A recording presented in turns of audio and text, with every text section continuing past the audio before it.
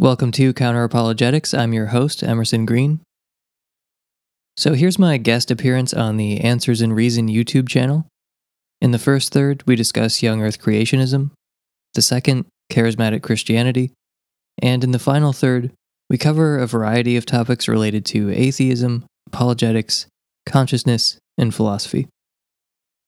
I made a half-joking remark at the beginning that I wanted to clarify because it might actually obscure a key point about young earth creationism. I labeled young earth creationists science deniers and joked about them trying to find the sweet spot of science denial. Not too much, not too little. And if anyone has ever deserved that label, it would be young earth creationists. But it's important to note that they don't see themselves that way. Something I used to hear all the time was, if it were real science, it wouldn't contradict God's word. For them, the Bible is epistemically foundational, so if anything is in conflict with it, they know it's wrong.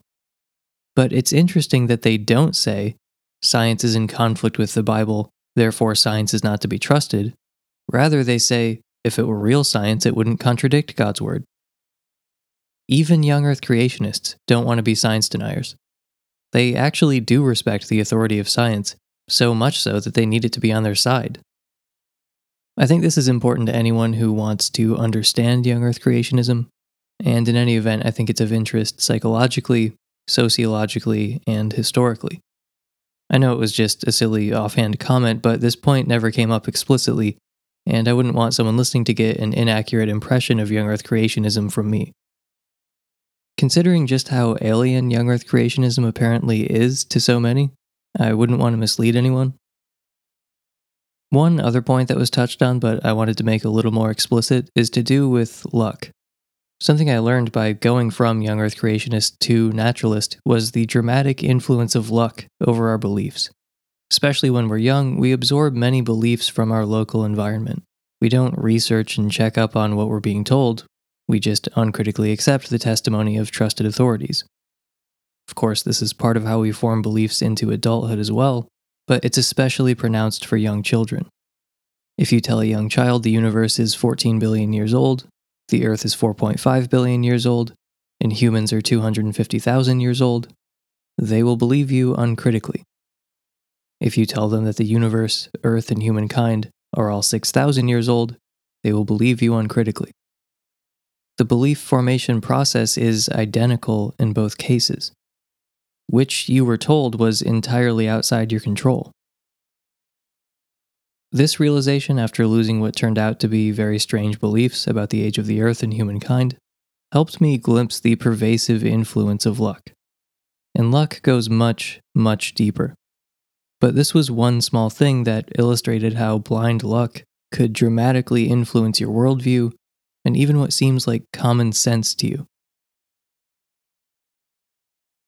So I really enjoyed my conversation with Joe and Dave, so without further ado, here's my guest appearance on Answers in Reason. What the fuck you think you're doing with your fucking life? Yeah, abide. Yeah, you tried. You did your fucking best, but in the end you still died. Yo, abide. 99 coins and you lost your last life. Hey, abide. Oi, abide. That's what we call a hazy green light. Hello and welcome to the Fresh Air Sci-Fi Show. I'm Joe. And I'm Dave. And today we have a special guest with us. His name is Emerson Green. I'm sure many of you already know who he is, but it's great to have you here, Emerson. How are you? I'm great. Thanks for finally having me on. Yeah, I'm so pleased to have you here. Now, for anyone who doesn't know who you are, can you just tell us a little bit about yourself and what you do? I have two podcasts. One is about philosophy of religion, and the other is, sort of my all my other interests, I guess. Usually it's philosophy of mind and stuff, but it's Counter Apologetics for the philosophy of religion side of things, and Walden Pod is the name of the other one.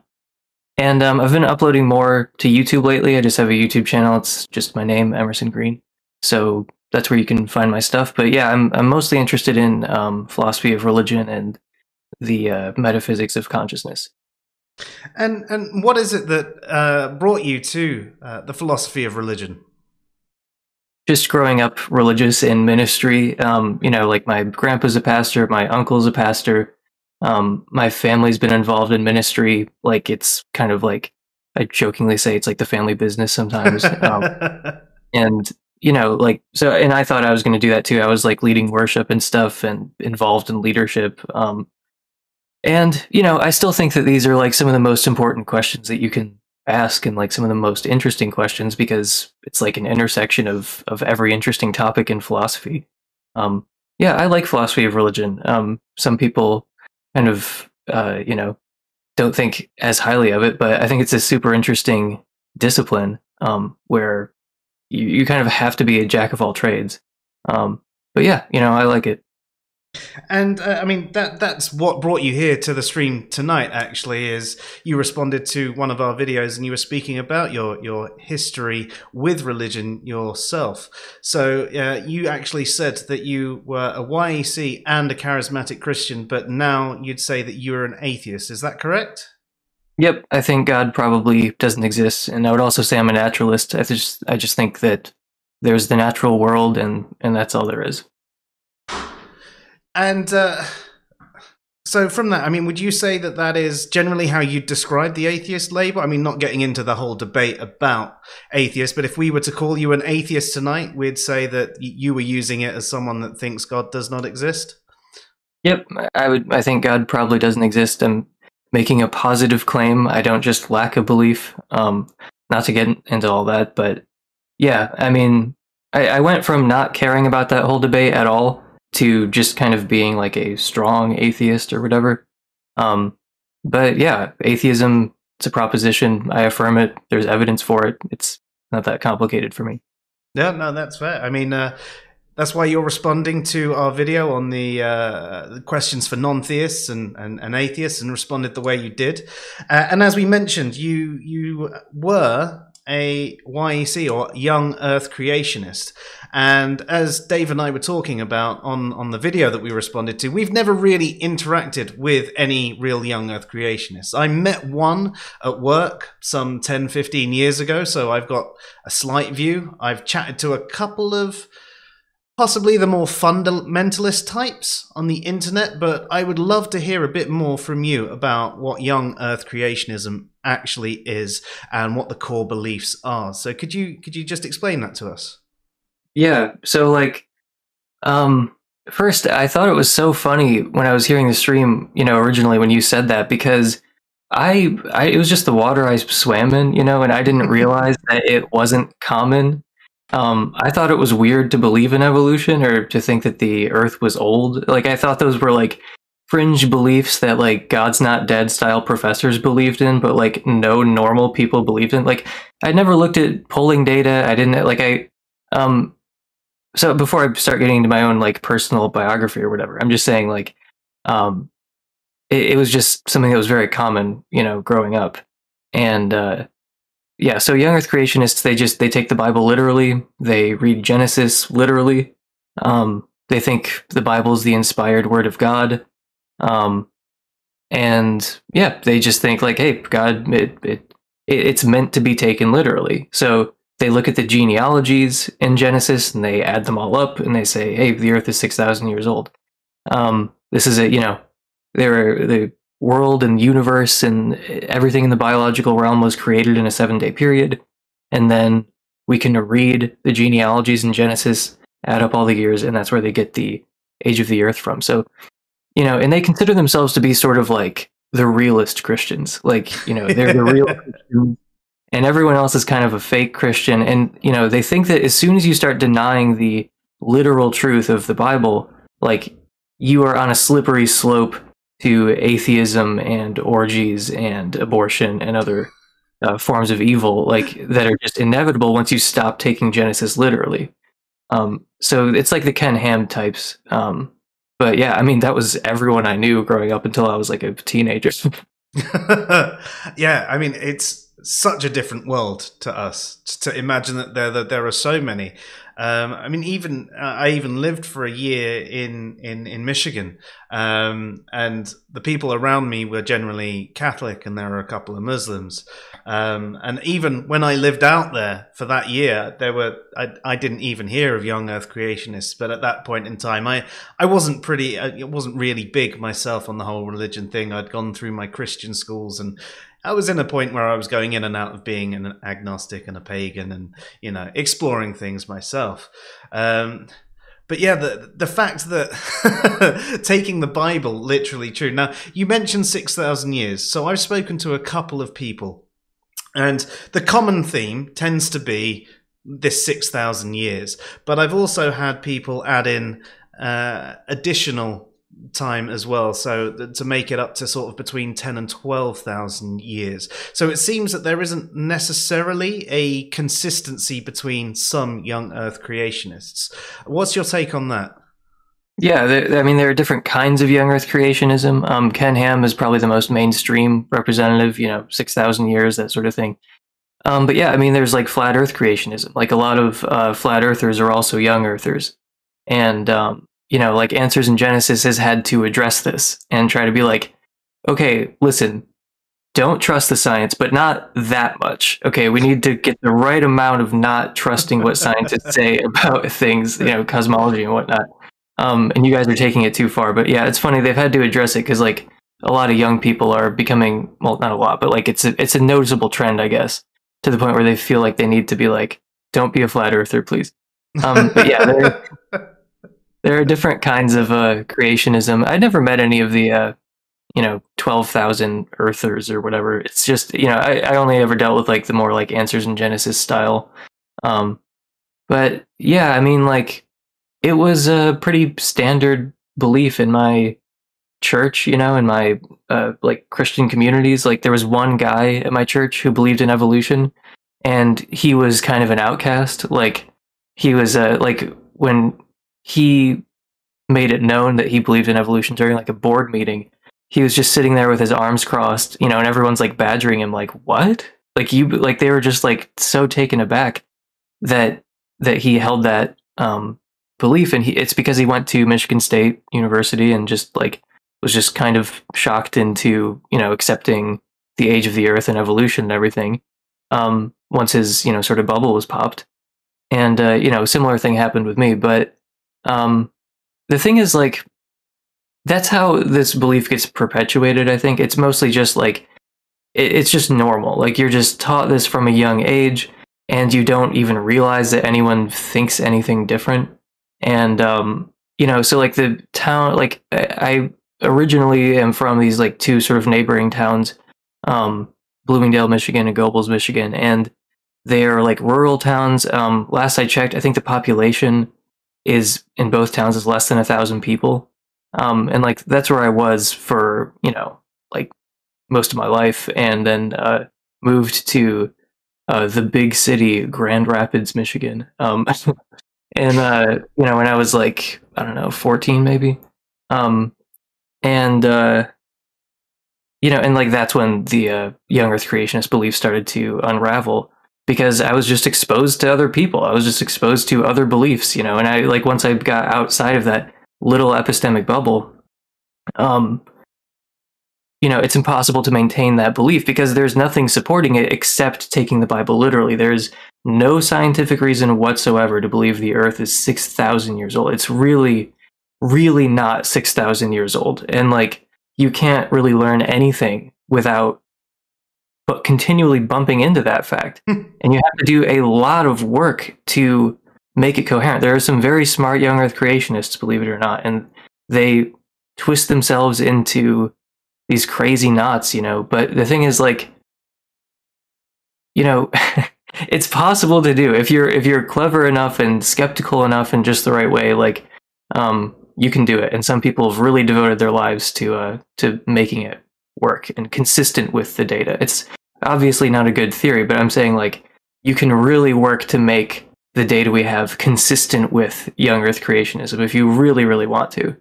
But yeah, exposure to other belief systems, like that was pretty much what did it for me. Just peer pressure. Like I hope I'm not going on too long here, but No. It's fascinating.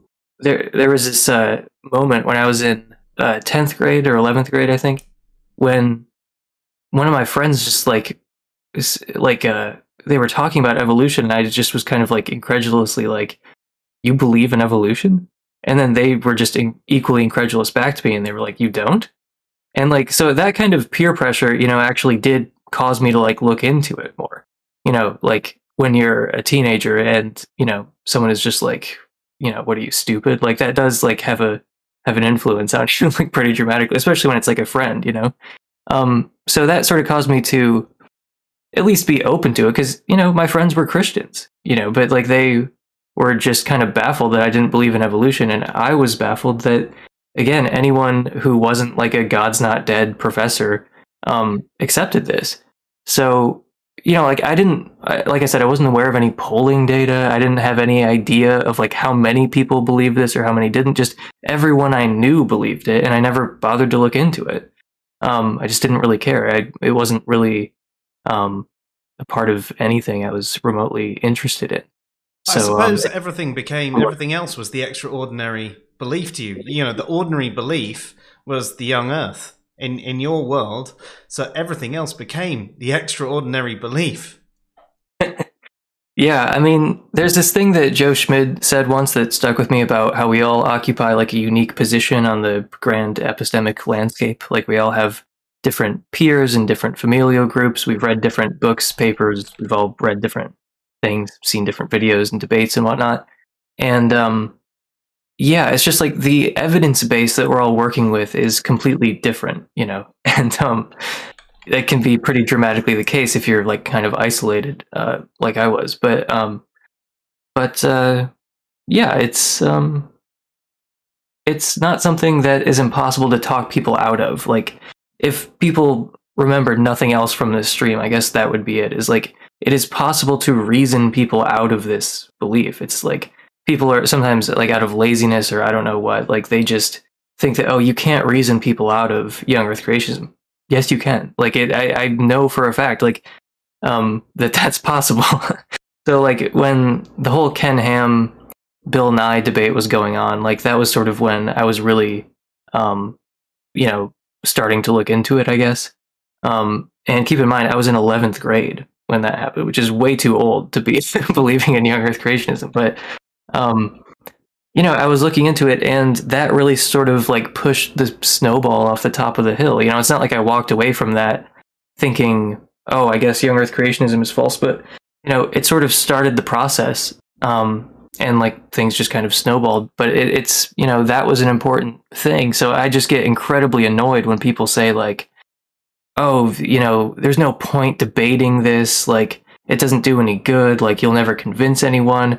All you're doing is platforming this like bad idea that shouldn't be taken seriously.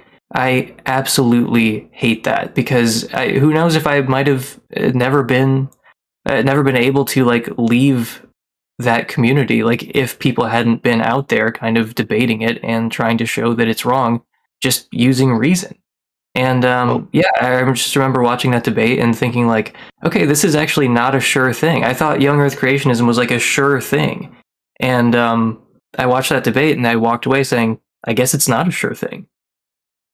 I mean, a lot of those people who argue that you can't debate these people out of it and you can't reason them out of it, a lot of them would have been young Earth creationists themselves and now say you can't talk anybody out of it. It's always seemed like a bit of a weird stance to me as well. Yeah. Do you think there's a certain age someone has to come to where they get the doubts put in their minds before they get to it? If they get to, say, 30 years old without ever having a doubt about young Earth creationism, are they then sort of too far gone, if you will? Or do you think that they could still be reasoned with? I know people who have changed their minds pretty late in life. I mean, I know someone who, deconverted and stopped believing all that young Earth stuff around like 28 or 30. And, I don't know how it worked for her, but that was the age she was when she, so I'm just saying like, I don't have numbers or anything, but yeah, I think there is a point of no return, but I think it's different for everybody. Like, I think some people are, they settle into their beliefs like sooner than others. And some people are kind of lifelong seekers and they're always open to new things, you know? Yeah, no, that makes sense. There's a couple of questions that have come in from the chat. And guys, I do apologize. I haven't been on the chat as much. I've been just really enjoying the conversation and not wanting to get too distracted. But if you do message me directly with any questions you've got for Emerson or even us, I will read them out. We've had one from Mark who has said, oh, it's changed bloody things. Sorry. It's right there. For me, do you want me to read it out? No, it's all right. It's the overlay. The overlay changed its color, but I've changed it back. Everything reset itself just before the stream, which was really handy. You're doing your stream with me. Everything's going to go wrong. But Mark asks, what was a particular aha moment, or was it just the accumulation of data? I mean, you mentioned that whole thing with the debate with Ken Ham and Bill Nye was something that got the ball rolling, but can you think of a single Well, something that is maybe worth mentioning is that I actually I was agnostic about evolution when I became an atheist. I was not like, I didn't change my mind about that for a long time. Like I didn't really, because I became an atheist like around 18, I guess, 18, 19. And I didn't believe in evolution until after that, which I could maybe explain a little how that works. But, if you just asked me about like, how did all this biological complexity get here? I would say like, well, I don't know. Just fair. Yeah, I was like, I don't know. I don't know anything about biology, so I couldn't tell you. But there was no single thing. No, there was like no single thing that really pushed me away from young Earth creationism. It was just an accumulation. I'm trying to think though if there was any like one. I mean, there were a couple good points raised during that debate, I guess, but oh, you know what? I guess the distant starlight, that really threw me for a loop when I found out about that, where I was like, you just find out like, oh yeah, those stars are like millions and billions of light years away. It takes millions of years for the light to even get here. It's like, so I mean, that kind of stuff is just like so knocked down, because the way that young Earth creationists talk about it amongst each other, they're like, well, everyone thought the Earth was young because of the Bible until carbon dating came along. But carbon dating sucks, so you can be a young Earth creationist. Like, they think the only reason anyone believes in young Earth or like old Earth stuff is because of carbon dating. And it's like, there's like no other reason. So they spend a lot of time talking about carbon dating. But yeah, just being hit with stuff about like starlight. I guess that was maybe, if I had to pick one thing where I was like, oh, well, that's hard to square. Yeah. Other than that, it was just an accumulation of things. That makes a lot of sense. Thank you for that. Philip also says, what would it take to make the data consistent with young Earth creationism? Doesn't that lead into extreme skepticism? Yeah, no, it does for sure. Like, Jason Lisle is a presuppositionalist, young Earth creationist guy who spends a lot of time trying to make sense of this. And yeah, his views do kind of lead to like an extreme, like radical skepticism. I made an episode about the distant starlight problem for young Earth creationism. And I talk a lot about Jason Lisle because he has like sort of an alternate theory of how light works to try to make it the case that the distant starlight problem is not a problem. But it's like, you do have to get radically skeptical. But the thing is, he is like a physics PhD, like there are people who work for Answers in Genesis who are like physics PhDs and like, they're really well educated and they know their stuff. And, with enough ingenuity, you can try to make this consistent. But no, Philip is right that like, you're going to end up just kind of opening yourself up to the possibility of radical skepticism in the course of trying to make the data consistent with young Earth creationism. Yeah, makes a lot of sense. Just to continue something we said earlier, Nathanatos says, I recall writing a pro-creationist paper for an English class in 10th grade. I didn't educate myself out of it until my mid-20s. So that's another person basically saying, they were in their mid-20s before they came out of young Earth creationism. Again, this is still something. So it was probably my mid-20s before I'd even heard of young Earth creationism. So it's one of those amazing things. You never met a real Christian until you were in your mid-20s. That's just how fallen the world is.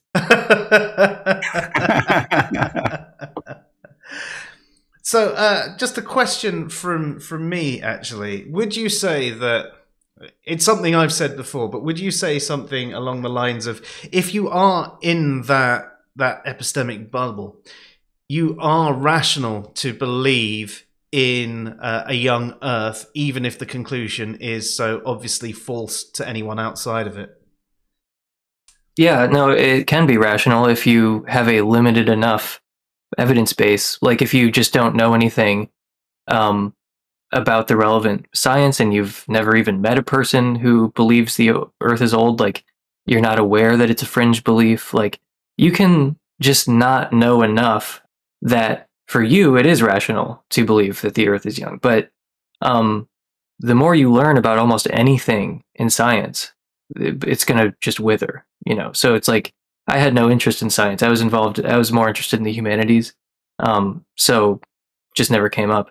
And I lived in a small community where everyone kind of was on the same page about this. Just, in my little evidence base, like there wasn't much to go on, But as soon as I was exposed to other people, it just like fell apart, But yeah, you can have a limited enough, like sort of pool of information about this to begin with, like it was rational for our ancestors if they for some reason formed a belief that the Earth was 6,000 years old, like, and they lived a long time ago and they just never learned any philosophy or, science of the day or anything. Of course it would be rational for them based on the information they have to believe something like that. Yeah, it's basically when you start denying all the rational defeaters that your belief starts to become irrational. Yeah, exactly. It's another pet peeve that we have where some of our fellow atheists go around saying all theists are irrational, and I think there is obviously some things from theism that are clearly false, as you mentioned, when you've got an understanding of science and things like that, when you look into things like dating methods. But some people do seem to be so programmed against the science. And there was a point that Mark actually brought up, which is along the lines of what I was going to say. He says, if it was the accumulation of data that eventually convinced you, does he think that is the reason for everybody to keep is that a good reason for everybody to keep trying to reason with believers, even though, like we were saying before, some people think that they're just irrational, they're not going to listen. But maybe if enough people try in enough different ways to reach young Earth creationists, maybe this accumulation of data can also be reached with them.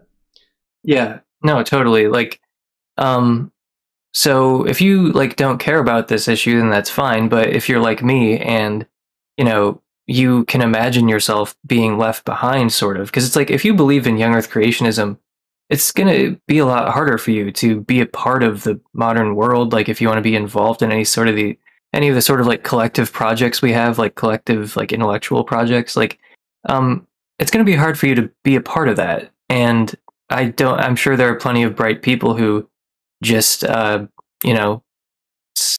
not anyone's fault. They just ended up in a situation where they have a weird set of beliefs because of their local community. And yeah, I mean, so I feel sort of a responsibility to talk about it and try to talk people out of it, because I came from that situation and I was reasoned out of it.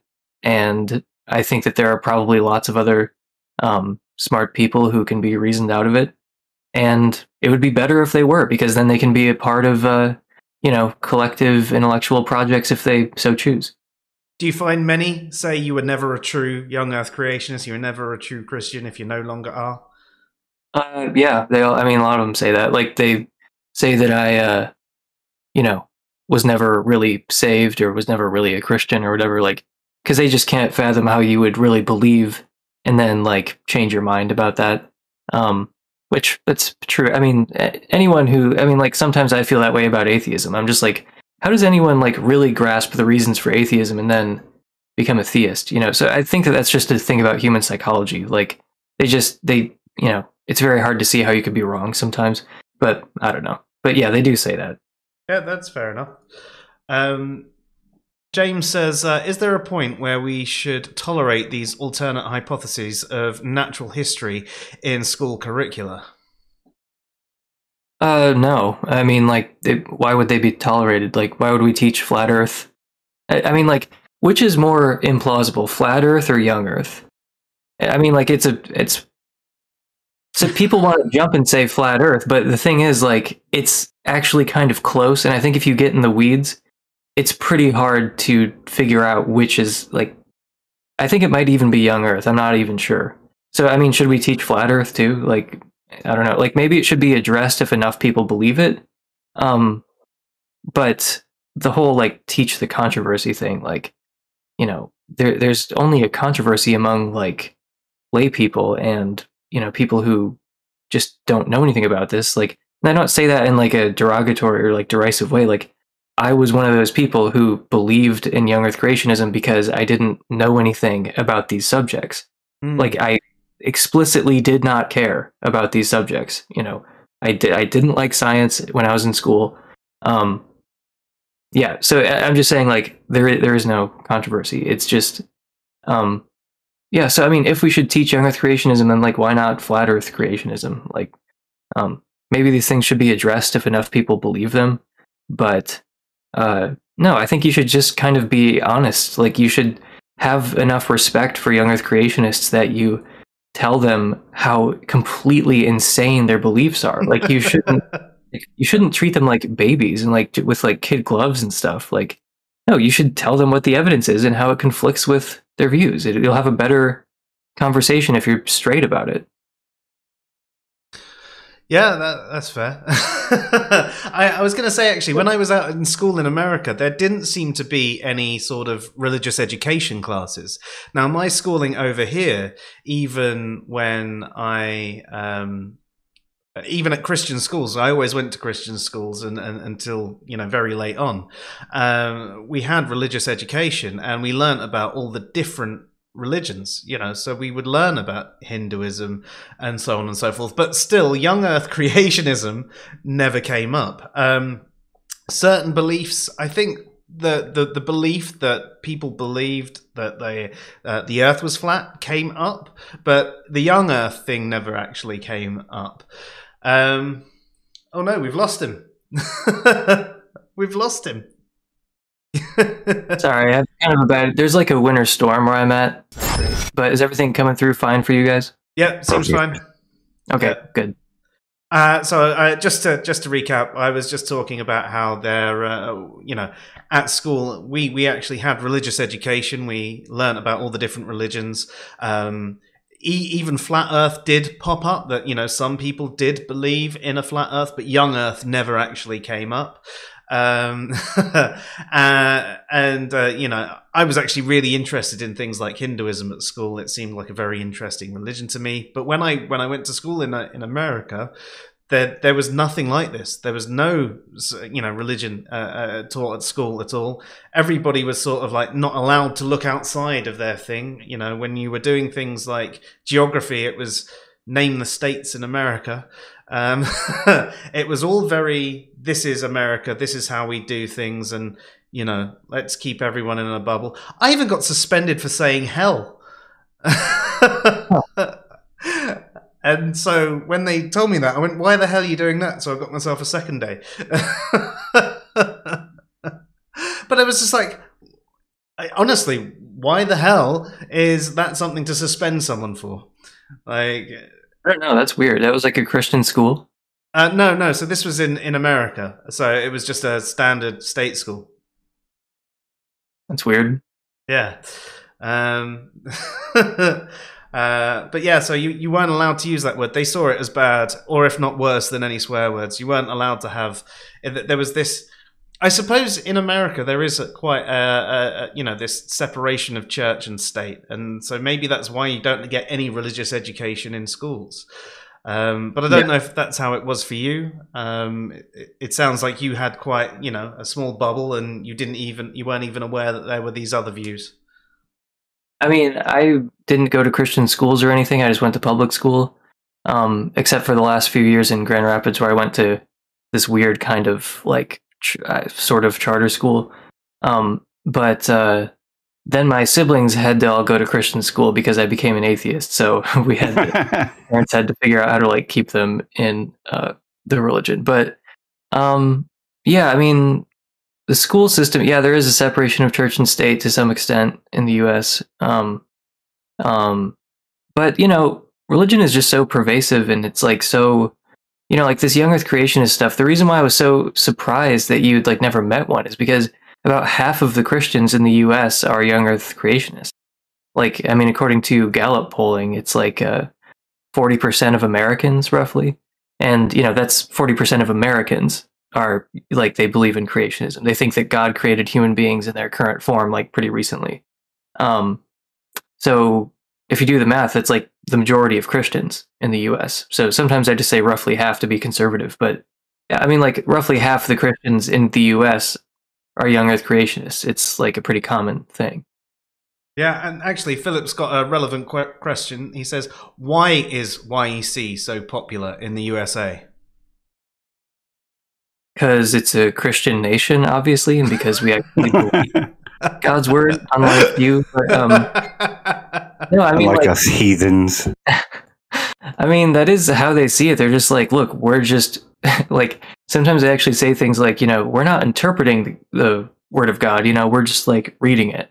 It's like, well, it's impossible not to interpret things like that you're reading, but they just think that they're real Christians, So I'm sure there are like contingent historical factors that explain this, but I'm not really aware of them. I just know the people who believe it think that like this is what the Bible says. Like why would God put? Well, I mean, God wouldn't put untrue things in His Word. So I mean, this is what the Bible says. Yeah, that's fair enough. We've got a question from Honestly Atheist, which actually is going to tie into the next section, which says, did you go from YEC to a more progressive form of Christianity, or was it straight path to Satanism? Progressive form of Christianity. Well, no, because they aren't real Christians, obviously. It's like you go from, like, the idea of being like a liberal Christian to me at the time was like, you just might as well be an atheist. Like, there's no point. Like, you've strayed so far from anything resembling like real Christianity if you want to be like a progressive Christian. Like, that's obviously not real Christianity as far as I was concerned, at the time. And there are like real Christians, who are sincere, who are like progressives, whatever. But I'm just saying, like, that's how I saw it, and that's how many Christians see it. Like I saw something on Facebook the other day that was like, I don't see how you can be a Christian and vote for Democrats. And it's like, I'm just, that's how they feel. But no, I can't even imagine my former self like going to progressive Christianity for any amount of time. Like I said, you might as well be an atheist. Like my friends and family would have considered me an atheist, Yeah, I suppose there is that practical atheist take where if you're not in line with the doctrine or not behaving the way they expect you to act, for all intents and purposes, you're practically an atheist anyway to particular Christians. It was an old slur that was used 100, 200 years ago. And I suppose it's something that is still used today as well. Kinda, yeah. I mean, because you must not really believe it, if you're like living like a progressive Christian, then like that's what they're thinking. They're thinking, well, clearly you don't really believe this, or else you'd be behaving completely differently. Yeah, it's amazing to hear how tied in that is to to the zeitgeist. Dijon says that he actually deconverted from YEC to a moderate form of Christianity and then atheism. He accepts the theory of evolution and rejected the young Earth creationism interpretation of the Bible.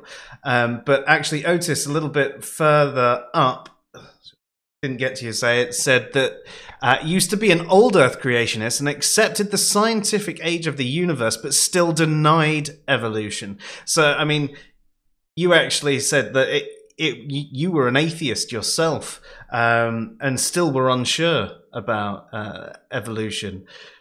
Yeah. And again, this is something very foreign to us because it's just something that's taught as part of the curriculum over here. Were you not actually taught evolution in school yourself?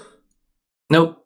I never heard about it. I mean, like, I mean, I just, the picture that was presented to me was one where it's like, hey, you know, there are some like academic weirdos who think this is true and we have to tell you about it, but everyone knows it's not true. So like, we're just going to spend like a couple of days kind of like vaguely acknowledging this weird theory that everyone knows isn't true. Like that was kind of the attitude that it was approached with, like even in my public school, you know, like they never mentioned God or anything, but it's just like there was no evolution section, you know, and it's like it was in the textbook, we just never did that section.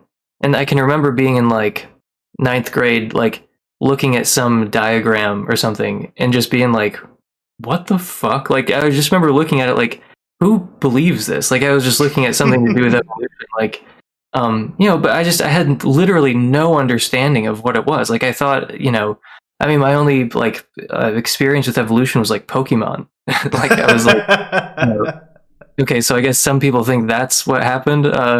But yeah, I mean, and then I ended up learning about it and, you know, reading Richard Dawkins and stuff, you know, his biological work, which a lot of people who criticize Richard Dawkins just haven't read his evolutionary biology stuff because it's excellent.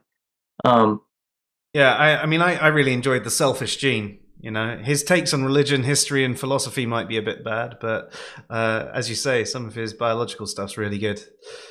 Yeah, I just, you know, and it's funny because we're mentioning like Ken Ham and everything because people will be like, oh, you know, Richard Dawkins is like so unsophisticated in like philosophy or whatever. And, you know, like, well, there's Ken Ham on the Christian side and there's Richard Dawkins on the atheist side. And it's like, okay, so you're making it sound like atheists are like geniuses compared to Christians because those two people are not on the same level. Like Richard Dawkins is like one of the greatest biologists, you know, like he's an amazing public communicator of science. Like I just feel like a lot of people who criticize Dawkins have not actually read his actual work, you know, in biology. But anyway, a lot of his stuff, you know, I sort of became like obsessed with evolutionary biology for a couple years there, like when I was like 19, 20, 21. So like not being exposed to it and then like suddenly, you know, reading about it, it was like, you know, I was hearing about it all for the first time and I was like, you know, obsessed with it. Like I really became interested in science like after I got out of school, and could look into it on my own. But yeah, I mean, evolutionary biology is like you know, it's not like one of my main interests, but it's like definitely up there. Yeah, and it probably wouldn't be the case if I had been taught that from like birth, you know, like, or not from birth, but you know, if it was just like another thing I learned in school, like I probably wouldn't care that much. But because I knew nothing about it until I was like a late teenager. Then when I did find out about it, it was like, you know, it was try not to sound too corny about it, but it was really enlightening. Like it was a spiritually like important experience, I guess. Just like learning about evolutionary biology. Like it was almost worth like being indoctrinated to like find out about evolutionary biology when I was like more capable of appreciating it. Yeah. Yeah, that sounds that's a nice way to put it, really, isn't it? And especially seeing you as you've come out of the rabbit hole. You're over the other side, and you're at a point where you can communicate about your experiences and tell people how you learnt about things. But even though you are now someone who's probably a lot more well versed on the science, and you realise how wrong the young Earth belief was, do you have any particular fond memories of the time as a young Earth creationist?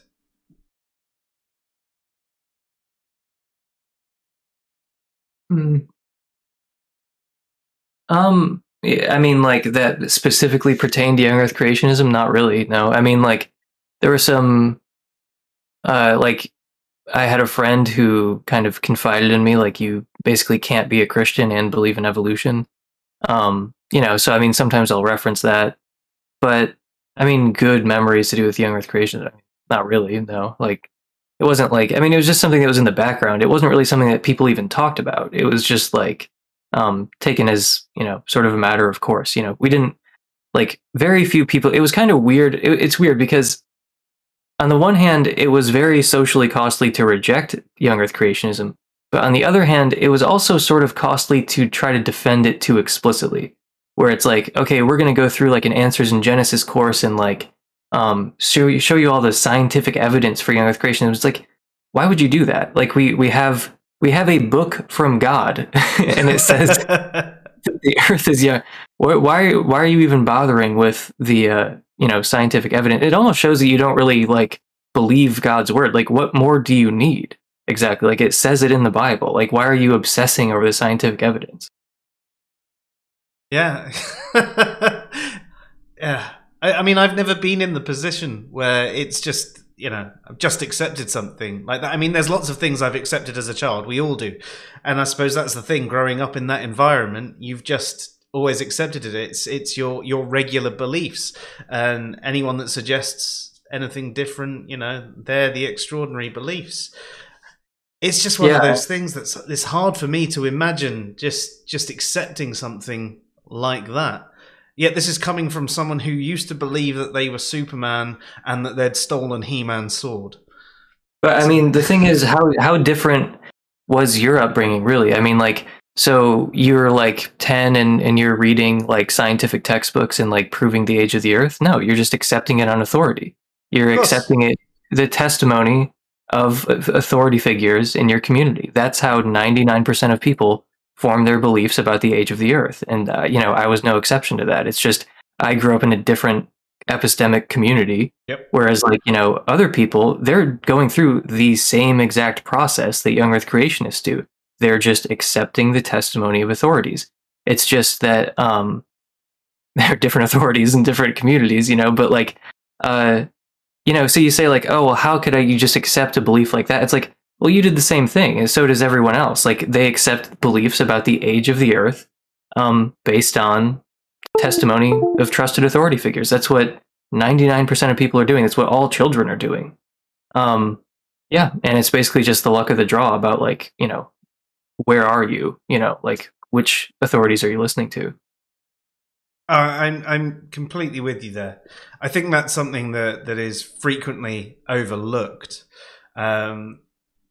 Is the fact that is how we all learn. It starts off with our parents. We just accept what they say, and all those little lies about Tooth Fairy or Santa Claus or anything like that. We just believe it.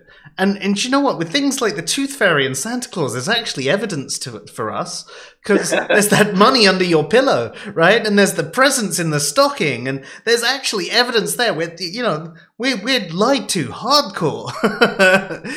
I mean, it's fun lies, and you learn from it, and you learn that everybody lies, even if it's a good lie.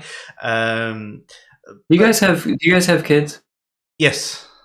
No. Do you tell them about Santa?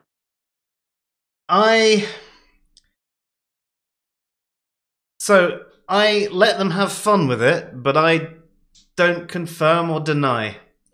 I go, well, what do you think about that? I try and get the questions out. Obviously not to the girls anyway. The girls are only, one of them's just 4 months and the other one's 2 years old. So they're too young to have these things going on. But with my son, it was a case of. So, what do you think? Is that what you think it is? So, are you sure that's it? Well, how do you know? And it was just trying to ask him the questions and get him to think about it and go, well, I mean, if that's what you think, they do say that you have to believe in Santa for him to bring you presents, I guess. I don't know.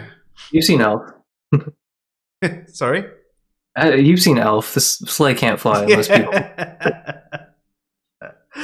So, yeah, it's a tough one. It's a tough one because I don't want to spoil it for them or spoil it for the other kids. It is a bit of fun, and but at the same time, I don't like the fact that I am lying to them. I don't want to lie to them about much. I try and avoid questions I don't want to answer until they're a bit older.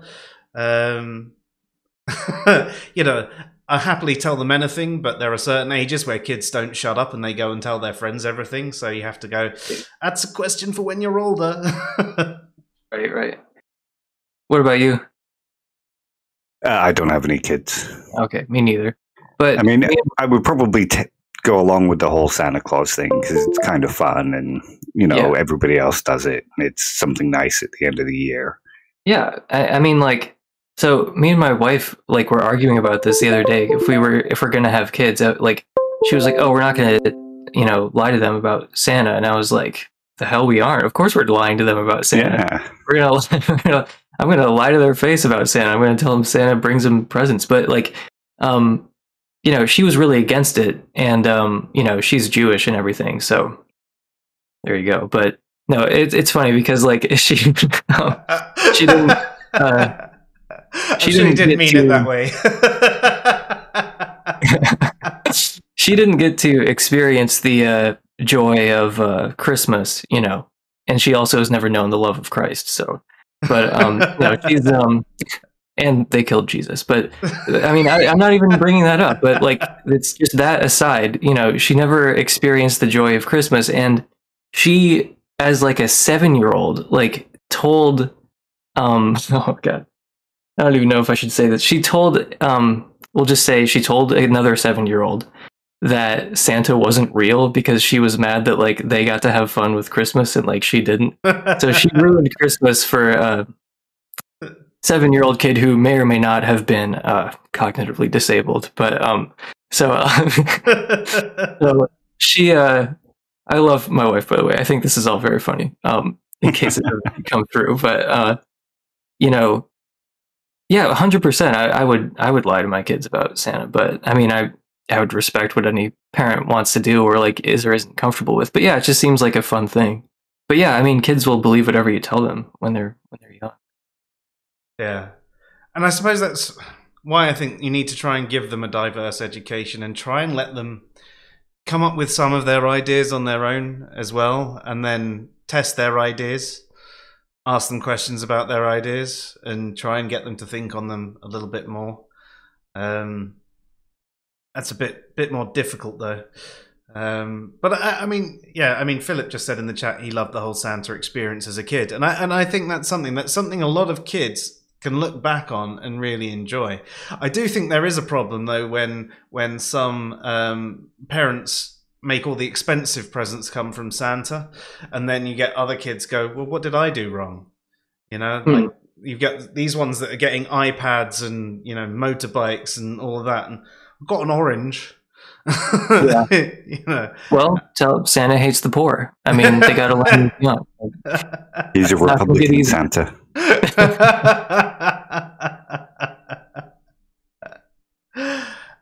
Brilliant.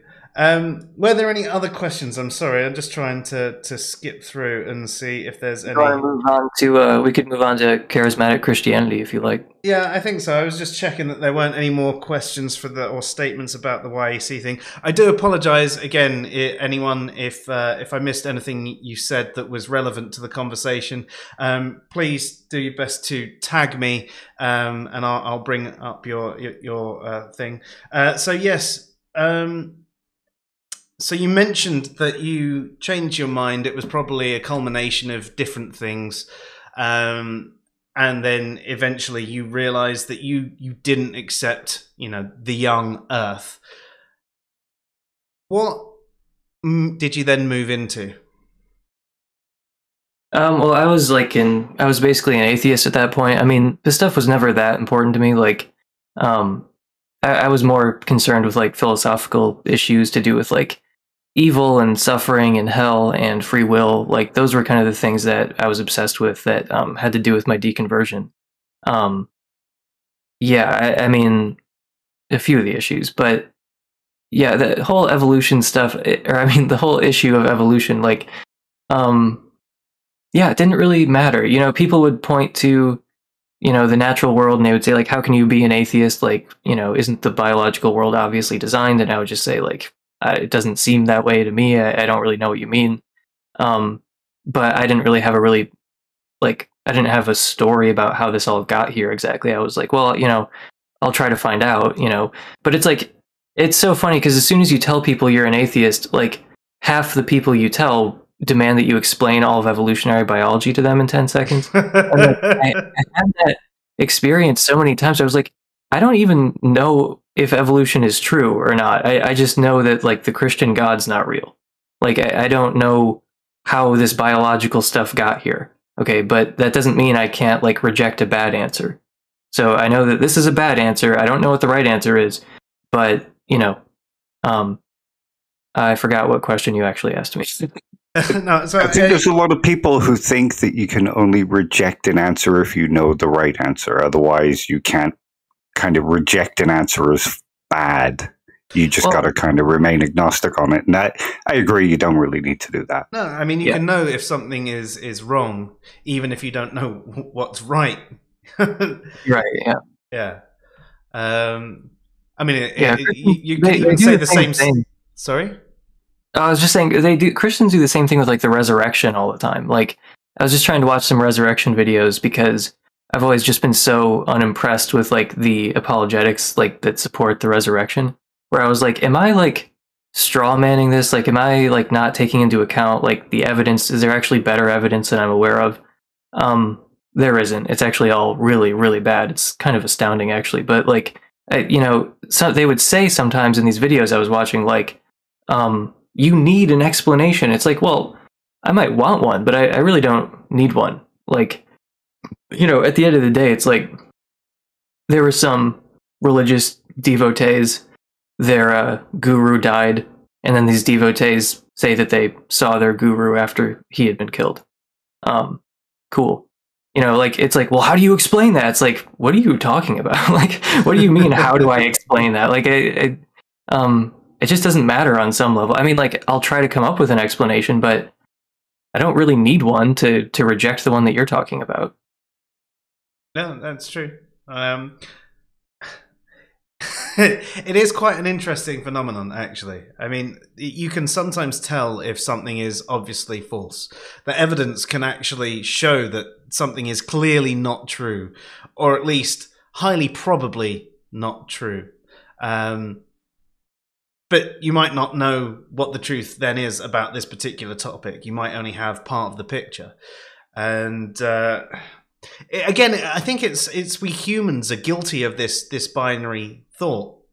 You know, you can't say something's false unless you know what definitely is true. You know, it's an either or thing. If you don't know this, then you have to know that. And you know, I'm with you there. But so you say that from YEC, actually, that's when you became atheist. So then did you dip back into Christianity after that?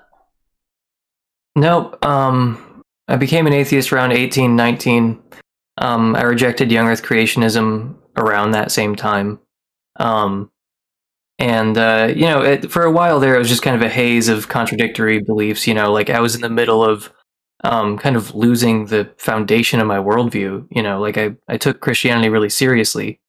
I really organized my life around it, you know, everything. Like, so it's like, it was a very psychologically destabilizing experience to lose my faith. So yeah, during that whole, like, year and a half period, from like 18, 19, like, yeah, I'm sure there were a bunch of, like, contradictory weird things. Like I said, it was just kind of a haze of contradictory beliefs as I was kind of transitioning into a new chapter of my life, you know. So I don't know the exact order, but I lost my belief in young Earth creationism and in God like around the same time. So when did you become a charismatic Christian? That was earlier. So So you were a There were a charismatic couple Christian and young Earth at the same time? at the same time. I mean, most charismatics are young Earthers. Right. So yeah, there were a couple things you mentioned during the stream that I think that you said something about God like planting bones to test faith or whatever. That was more of a I never joke. heard that. Oh, okay, I wasn't sure. Like, yeah, I wasn't sure, but yeah, I don't know anyone who believed that. But there was something else where you were making it sound like I had left one and gone to the other, but like they're pretty interconnected actually. Like these two different things are, like charismatics tend to be young Earthers, and a decent subset of young Earthers are charismatics. So like, and it was very funny to see you guys like looking up the Wikipedia page again. It was just like, you guys don't have like experience with it. Like it's just so weird to me. Like people just they really do occupy distinct positions on the epistemic landscape. Like it's just so foreign to me that people wouldn't know young Earth creationists and these like charismatic Christians.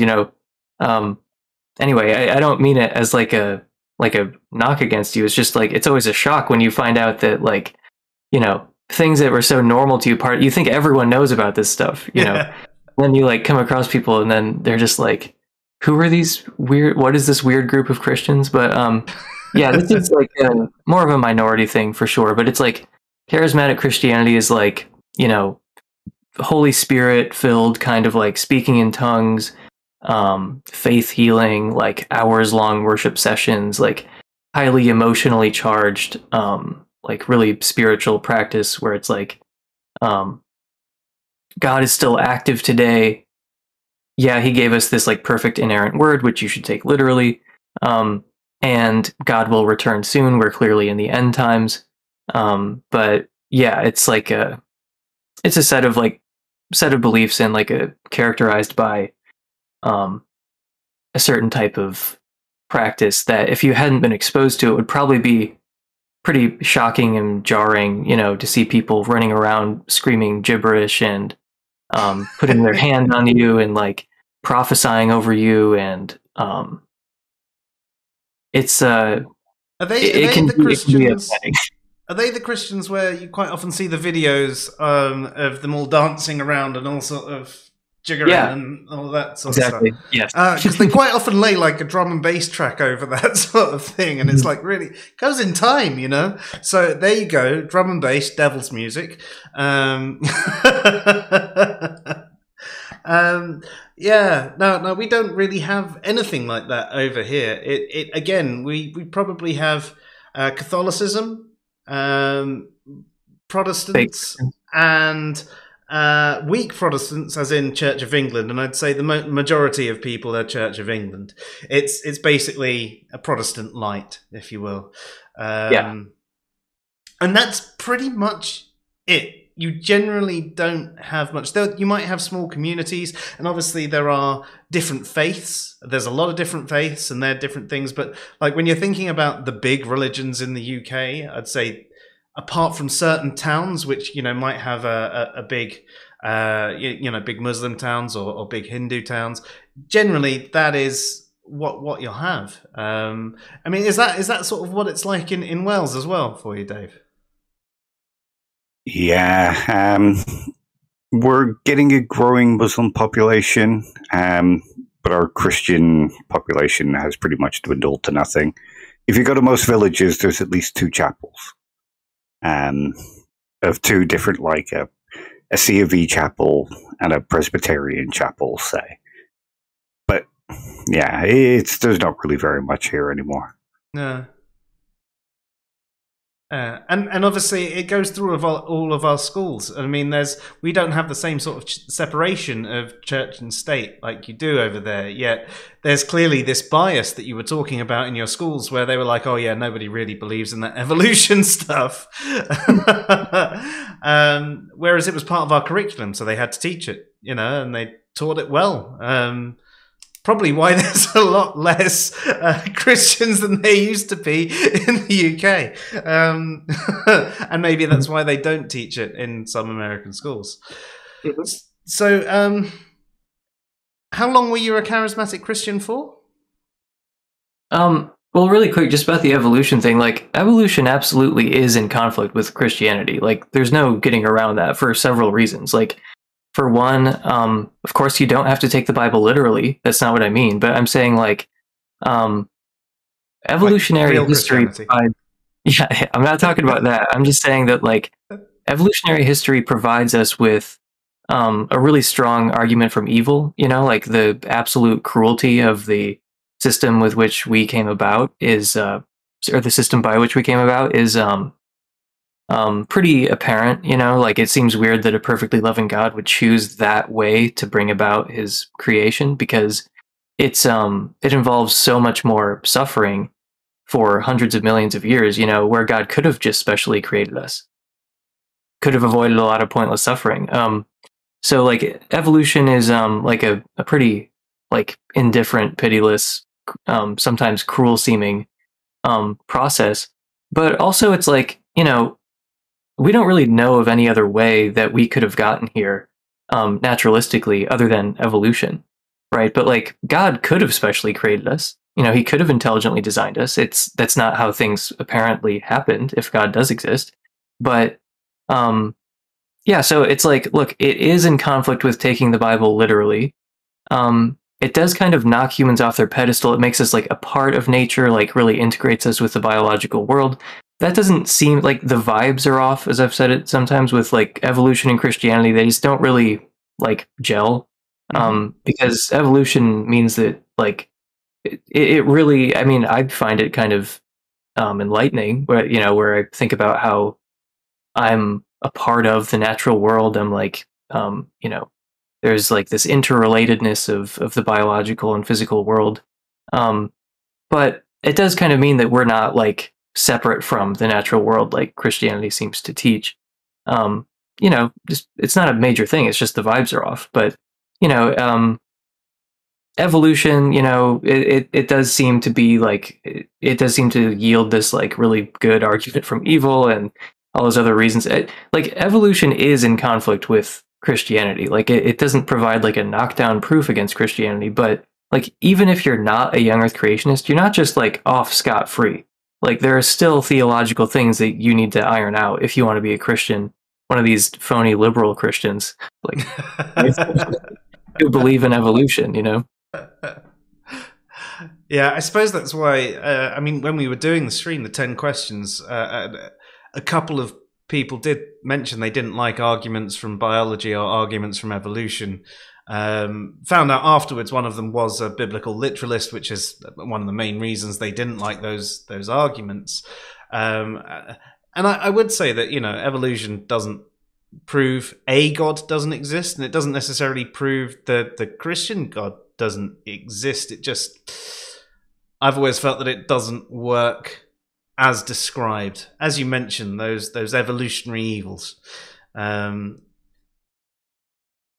would be a better way to do it. But I do think that if you take the Bible as a metaphor, within Genesis, I mean, it I can't even remember the verses now, but there's the bits where he's calling life forth, and he doesn't specify things exactly. He just says, you know, come forward, you know, the plants, and come forward this, and come forward that. You could take that as a metaphorical approach of him bringing all different life forth over time and allowing evolution to develop. But, like you say, it's not exactly the kindest way for life to evolve. I've also heard some say that they felt that that God did, you know, allowed outside of the Garden of Eden, life evolved normally, but inside the Garden of Eden, humans were created like that. And then once sin happened, you know, original sin, that's at the point when evolution then took over for the rest of humans. Okay. I mean, like, it's funny because obviously there's no evidence for that, but like, you know, they're just trying to square their theology with evolutionary history, because the fall is probably one of the trickier things. Like, it's a whole subdiscipline in theology where it's like, how do you try to integrate the fall, which is really theologically important? You can't just get rid of it, with like how we know the world is from like, you know, the modern state of biology and geology and chemistry and so on. You know, it's not an easy question. No, I'd agree. I mean, that's one of the things. I mean, actually, Icarus has just said something that I've pointed to. If you're being strict with your theology and evolution would indicate that there's no Adam and Eve, and therefore there's no original sin. So therefore there was no Jesus, or no need for Jesus, because I do think there was a Jesus, regardless of that. But you know, the God's Son, you know, washing the sins of mankind is what it sort of negates there. Though that's a really short version of the overall argument. So did you enjoy your time as a charismatic Christian? Yeah, so that one was a little more fun because, you know, you got to speak in tongues. I mean, I never did that. I never figured out how to do it. But yeah, that was really interesting because I didn't really buy it when I went into it. You know, I was like,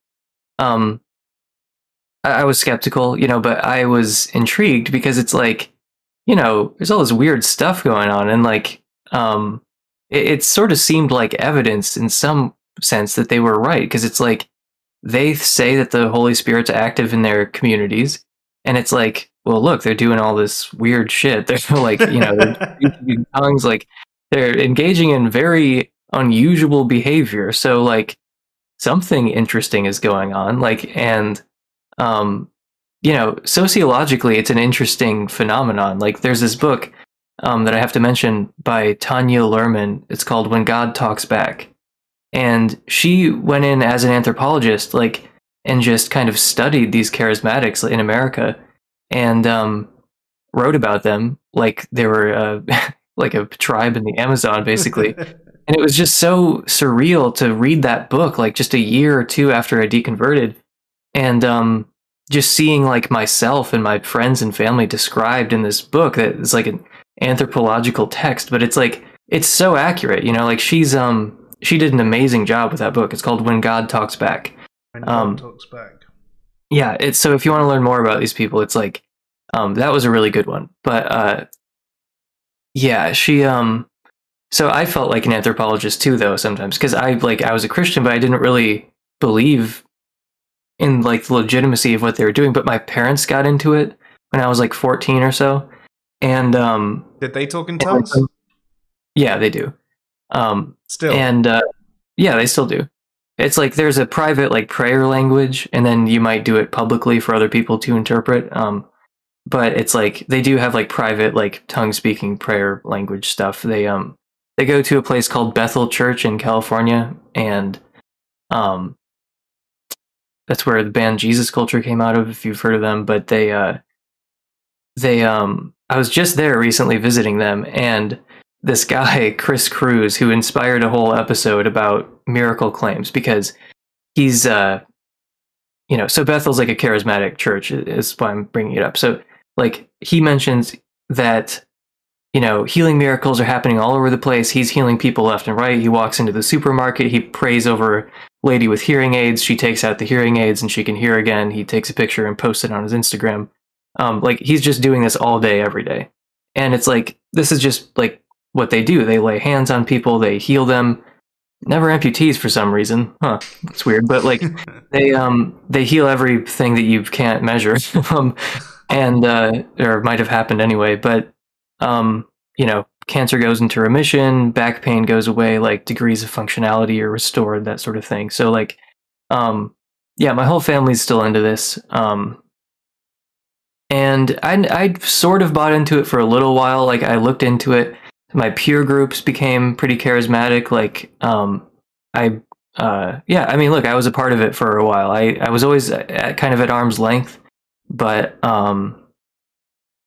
it was a formative time in my life, you know, like and like, I didn't get so deep that we were like drinking poison and handling snakes and stuff, but like we did acknowledge that people who did that were kind of like better than we were. Like we were like, okay, I'm afraid to do that, but I I would be better if I did. It says in Mark that you should do that, and that you won't be harmed if you do it. So didn't quite get to like the snake handling, like poison drinking level, but we talked about it. You know, we thought that was a thing that would make us kind of like more legit, you know, as Christians. Like, by the way, even that portion in Mark where it says that was probably not even a part of the original manuscript. Like, there's this kind of rough grammatical transition, and it's just a weird. It clearly was tacked on like to the original manuscript. Anyway, so that part that says all that stuff probably wasn't even in the original. But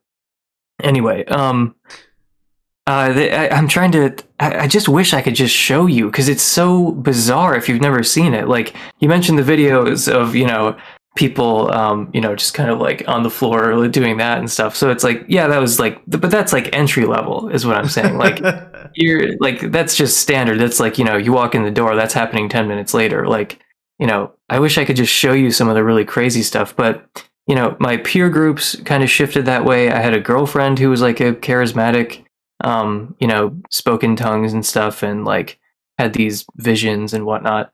But you know, it really just it did kind of open me up to spiritual practice in a way that would have been hard without those experiences. Like, because when you're kind of focusing on, you know, letting the Holy Spirit take over, or just connecting with God or whatever, just on an emotional, in this highly emotionally charged way, like you do discover interesting things about spiritual life and your own consciousness and stuff like that. That's part of why when I first deconverted, you know, Sam Harris kind of really spoke to me, because he also was into a lot of weird spiritual stuff, more like on the Eastern side of things. But the Christian mystic side of things is also very interesting, you know, and like, I'm kind of glad that I was there for a couple of years. Yeah, because like it I think made me a more like spiritually healthy and open person, ultimately like capable of having transcendent experiences, I guess, or being open to them in a way that I just like couldn't have been without those years of, you know, multiple times a week being in these like 3 or 4 hour long like services. And you know, like it does have an effect on you. One other thing I wanted to mention though is that people see that stuff from the outside, and it's a dead giveaway that you've never been a part of it if you think everyone is just like faking it. They are not faking it. Okay, like I'm sure there are like righteous gemstones people, you know, like at the higher levels, like the ones who are really making money. Like, yeah, I'm sure they're faking it on some level. But the people who you'll encounter, they're not faking it. This is legit. This is something that's really happening to them. And so, for instance, you know, this is a practical consequence of that. It'll make you realize that fraud is not always the best explanation, or that like lying is not always the best explanation for some of these religious things. So, for instance, Joseph Smith came out of the burned over district in New York. He was involved in this kind of charismatic, revival, cauldron, like that was going on at that time. And, you know, so it's like, you know, Christianity, there's folk magic, there's all this charismatic stuff going on. And it just kind of has made me doubt the idea that like fraud is the best explanation of what Joseph Smith was up to. I think it's totally plausible that he really believed most of what he said. You know, like, so I just kind of always cringe when people are like, oh, Joseph Smith was a fraud, like these people are liars, you know. It's just like, it's just not true. It's a dead giveaway that you've never been a part of this kind of like charismatic thing, because they're not lying, they're not faking it, not fraud. I mean, I'm sure it's there sometimes, but it's really not the best explanation. I've always wondered if that sort of thing, like the talking in tongues and the being overcome with euphoria and things like that, are akin to sort of like almost group hypnosis. You know, everybody gets on the sort of same wavelength and feels a certain way, and you vibe off of each other. I mean, I've not been in that certain circumstance, but I've been in places where there's been this positive vibe, and you're all feeding off of each other, and it's that sort of like good thing that it passed round all of you. And if there's these additional beliefs included where you might talk in tongues, you might feel the Holy Spirit, and you are going to feel good, maybe it's just that exemplified. Everybody's sort of expecting it to happen, and they will the feelings into themselves. Yeah, Like- I mean, it's so interesting psychologically and sociologically if you think that, like, you know, ultimately their story about what's happening is not true. Like, and that doesn't even make you an atheist, because a lot of Christians don't buy into that shit. Like, they look at it and they're like, that's weird. That's I don't want anything to do with that. So if you think that the charismatic story about what's happening isn't right, it almost becomes more interesting, because it's like, wait, then what is happening? Like, what is going on? Like, you know, just psychologically. And that's part of why I loved that book so much, When God Talks Back, because she just kind of analyzes it, you know, objectively. But yeah, once you become a naturalist, it's almost like some of this religious stuff becomes more interesting, because the story about it has to change. It's not as straightforward as like, well, the Holy Spirit showed up and he's you know, doing he's involved. Like, that's why things are different. That's why people are behaving differently. Once you take the Holy Spirit out of the equation, you know, it's kind of more interesting what's happening. But yeah, I mean, a lot of it is like, yeah, it's exactly what you say, but some of that is kind of kindled by like the music, you know, like it's that, like, the charismatic stuff is they produce some pretty fun music. Like, it's funny because, like, I was involved in like the white version of it, but like the black version of charismatic stuff is like also very fun. Is that sort of like the gospel style music? Or... Yeah. Right. Yeah. Oh yeah. This is more standard among like black people in America. Like, this sort of Christianity, it's sort of like a minority among white people, and it's like pretty common among black people, like black Christians. Like, this is a way more dominant form. Like, this kind of Pentecostal style stuff is more common in the black Christian community than the white Christian community. But yeah, the music is fun, and the music has a lot to do with these kind of like spiritual experiences that people have. Yeah, that makes sense. I mean, music's one of those things. Again, it goes into the sort of hypnotic lines as well. All the different sound waves and everything like that. And again, it brings people together. It gets people thinking along the same lines. And yeah. It's an art form. I mean, like, the worship leaders are like really talented at creating like the environment where people can have spiritual experiences. Like, it's a talent. Like, you can be better or worse at like generating these sort of like transcendent spiritual experiences in people as a worship leader. So, you know, when I had become an atheist, I was still leading worship for a while, because you don't just be like, okay, I'm out. You know, sorry about that, everyone. Like, you know, you're just kind of, because of inertia, doing the same things for a while. And so I was an atheist, like, leading worship. And then I would be up there on stage being like, oh, fuck Jesus, blah, blah, like trying to see, like, you know, because obviously if it works the way they say it works, that should really screw things up. You know, if I'm like saying things like that, like on stage, you know, like just barely backed away from the microphone, like the Holy Spirit knows about that, you know, God knows about that. So it's like, you know, shouldn't my heart and like what I'm doing as a worship leader, shouldn't that influence things? But stuff like that, you know, no matter what I was thinking, no matter what I was saying, no matter how I felt, didn't change anything. But if I play a wrong note on purpose, then you can see that does have an effect, like, in the crowd. Like, so, you know, trying to blaspheme the Holy Spirit, no effect. Playing a G sharp in a song in the key of G, you know, hands start going down. People stop connecting with the Holy Spirit so much. So, you know, yeah, I would just kind of like do these little things to like see, like, does this work the way they say it works? Or is there like a more natural explanation, like having more to do with music and lights and crowd psychology and that sort of thing? That's amazing. Is there anything about the music and stuff like that in her book that you mentioned earlier? Yeah. It's been a long time since I read that book, but yeah, I believe there is. Yeah. I mean, she could have just done a whole chapter on you. Yeah, I was watching this guy. Occasionally, he'd play a wrong note, and you'd see it fuck everyone up. Yeah. It's funny because people like have their hands in the air and you play a wrong note and like you see hands go down. It's like, amazing. oh.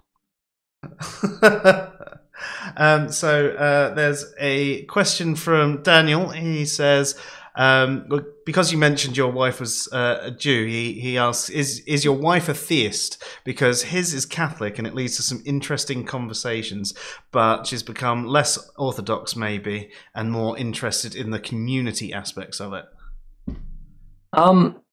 Well, you know, she's not a theist. Her people are responsible for killing God, and I never let her forget that. But like, she's not a theist. I'm not a theist, so it kind of is fine. Like when we met, she was kind of like wishy-washy on things anyway, and then she was kind of a deist for a while. And I went straight from like young Earth creationist to atheist, and then she kind of took a more rational, like gradual path of like, you know, and you know, me kind of being there and like talking about it all the time, like led her eventually to the same thing. But she's not really interested in it to the extent that I am. You know, she like humors me. She lets me talk at her about philosophy and philosophy of religion and stuff, but she doesn't really like read about it or anything. But yeah, I mean, she's just kind of like a casual naturalist. Like she's increasingly into like paganism and stuff like that.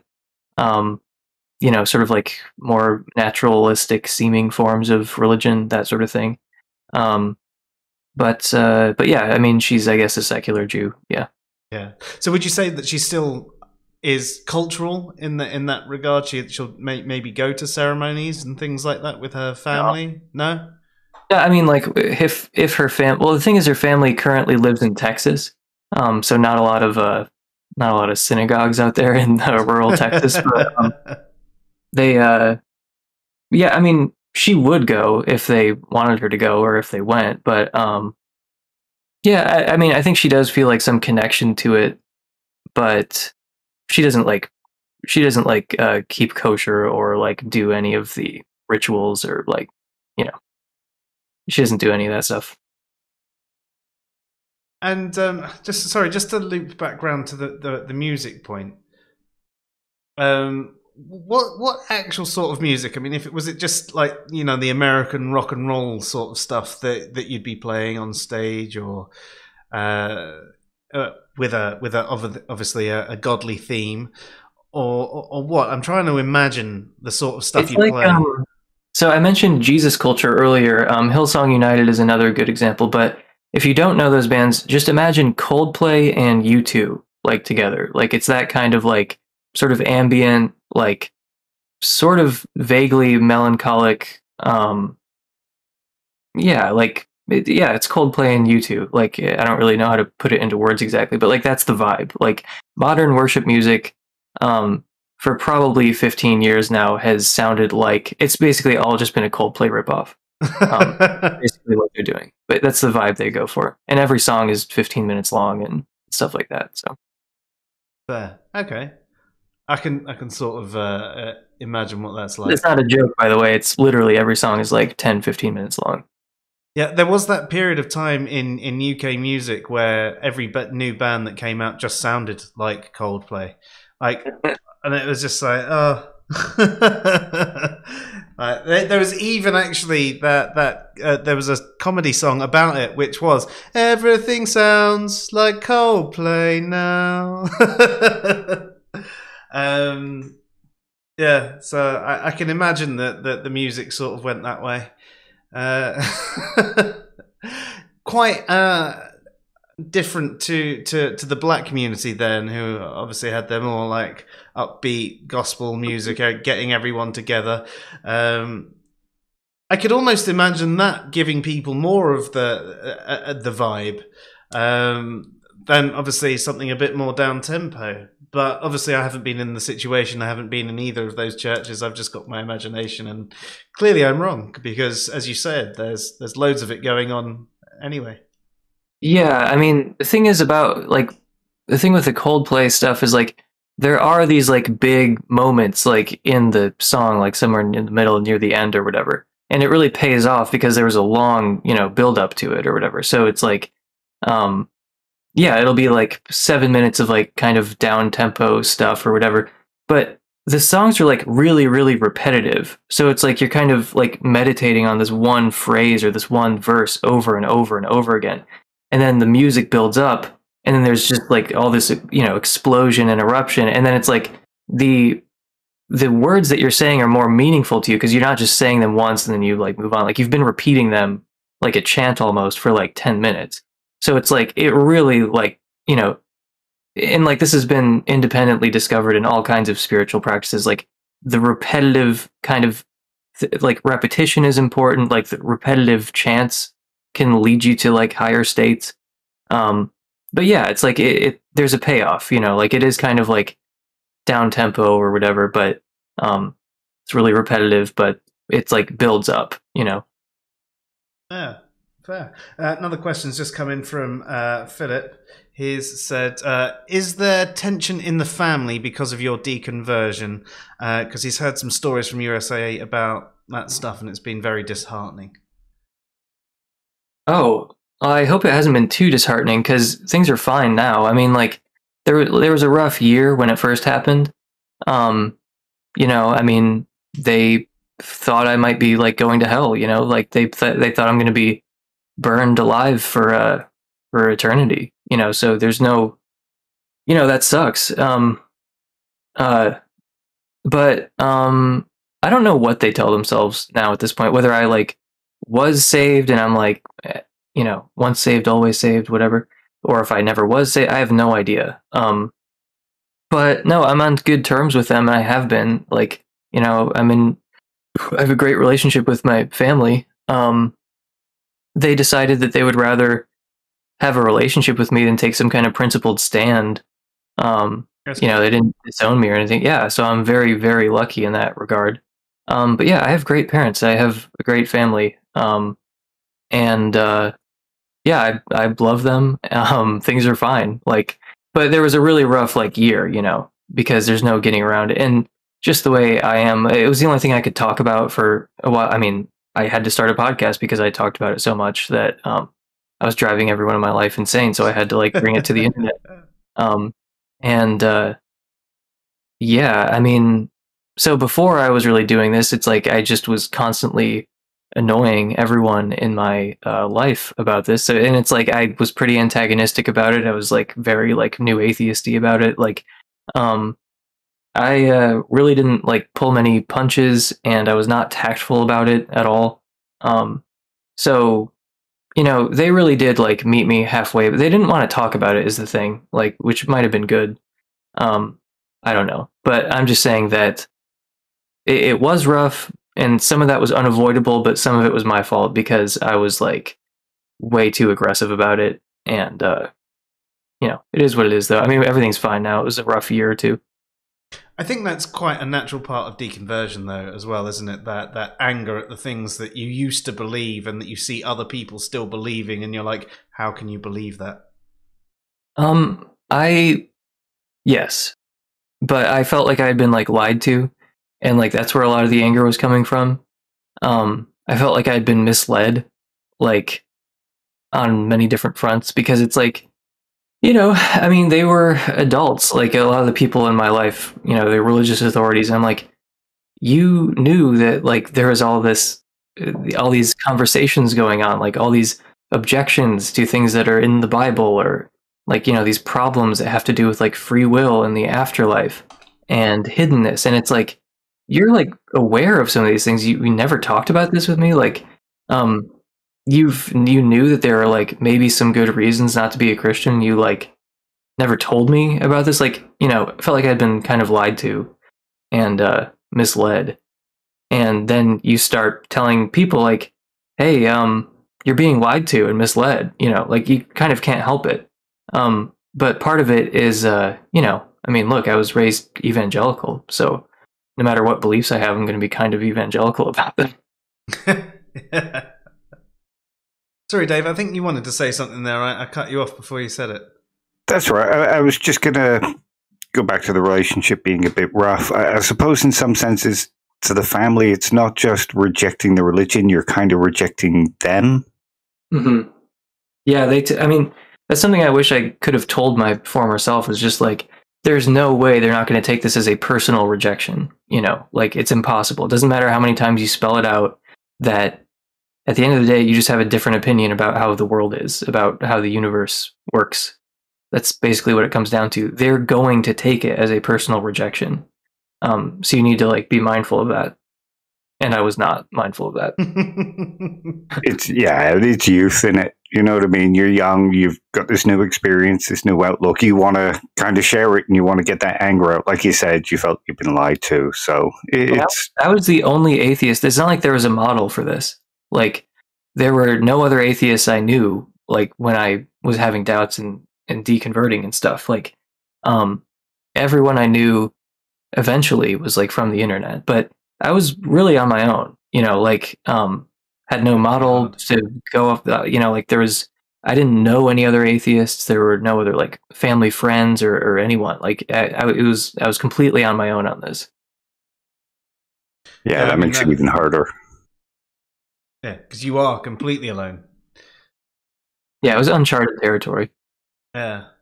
And that's why you were talking to everybody around you about it as well, because you had no one else to talk to. Like you only had these people here who were not atheists. So I do think that we all who have gone through deconversion have gone through a little bit of a new atheist phase. I think maybe some people who have always been an atheist might not have that new atheist phase. Although even still, there are some that you talk to on the internet that say they've always been an atheist, and they're in that phase right now. And I think maybe that's because they see other atheists in that phase and have just got on the bandwagon. Well, They've been told to keep quiet for so long that now that they can speak out, they're getting it all out, basically. yeah. I mean, I don't want to like. I mean, so it was a phase for me, but that doesn't mean that like it's a phase and you grow out of it. Like I don't want to like dismiss the you know, the experiences of these other atheists who like they are a lot more like anti-theistic or they're a lot more like activist oriented. That's probably because of, you know, their unique position on the epistemic landscape, and it's like they've probably had different experiences where it's like they're maybe more acquainted with the harm of religion, you know, like, so I don't really hold it against those people who are, and I try and like, try not to refer to it as like a phase or something, because I don't want to make it sound like I'm like somehow more mature or like farther along or something like that. A moment, a period in life, you know, that's exactly what I took it to mean. Right. No. But it's like, for me, it was a phase. Like it was like something that I went through when I didn't know very much about this topic. And then as I knew more, like I did start to calm down. And like another reason why I started to calm down though, is because, you know, I'm farther and farther away from the harmful effects of religion because I'm not really around it anymore, you know, but like when I first deconverted, I was like acutely aware of some of the harmful aspects of religion, so you know, was a lot like angrier and stuff like that, and it felt more justified. But not as much now because, you know, I'm not really around it as much. Like it is just kind of an out of sight, out of mind thing. So it's like, you know, I try not to hold it against the people who are pretty aggressive and rude and stuff like that, you know, or maybe not that philosophically, you know, I mean, I guess there's no way of putting it kindly. Like some of these people are like philosophically illiterate. Like they do not know anything about just basic stuff in philosophy, but like they're more oriented towards like the activist side. And like, I totally think there's a place for that. You know, it's just not really what I've been up to for the last few years. Yeah, that's fair enough. So is there anything else that you think we should be aware of from the charismatic Christianity? Well, if you're arguing against charismatic Christianity, it's the same as, you know, arguing against Catholicism versus Mormonism or, you know, Protestantism versus Islam. Like there are arguments that will work, more or less depending on which form of Christianity you're talking about. So if you want to make an argument about why doesn't God heal amputees, that's not really going to work for a more conservative Christian who their practice is conservative and they don't think God is really performing healing miracles at all, versus these more charismatic types who think God's performing healing miracles left and right. He's doing them all the time, and they're fantastic evidence. Like Chris Cruz said at Bethel, he goes, "This is all impossible, by the way." He's talking about all the healings that he's performing. He's like, "This is all impossible, by the way." It's okay, so just to translate that to, a sort of more Bayesian form, the probability of this happening on naturalism is 0 because it's impossible, and the probability of this happening on Christian theism or whatever is pretty non-negligible. So according to him, this is incredible evidence for Christianity. Basically proves Christianity is true and proves us atheists all to be just complete fools. So so then with someone like that, you can make this sort of argument of why doesn't God heal amputees? Because you're acknowledging that he's performing miracles, he's performing healing miracles, and he's performing healing miracles that should convince any rational person that he exists. It's almost like he's effectively not even hidden in these people's worlds. So I'm saying, I only say that to be look, the arguments that are going to work for charismatic Christians, or give them pause or make them think, oh, I might be wrong, that actually does make sense, are just completely different than what you would make to someone who doesn't even try to make an argument for miracles or something like that.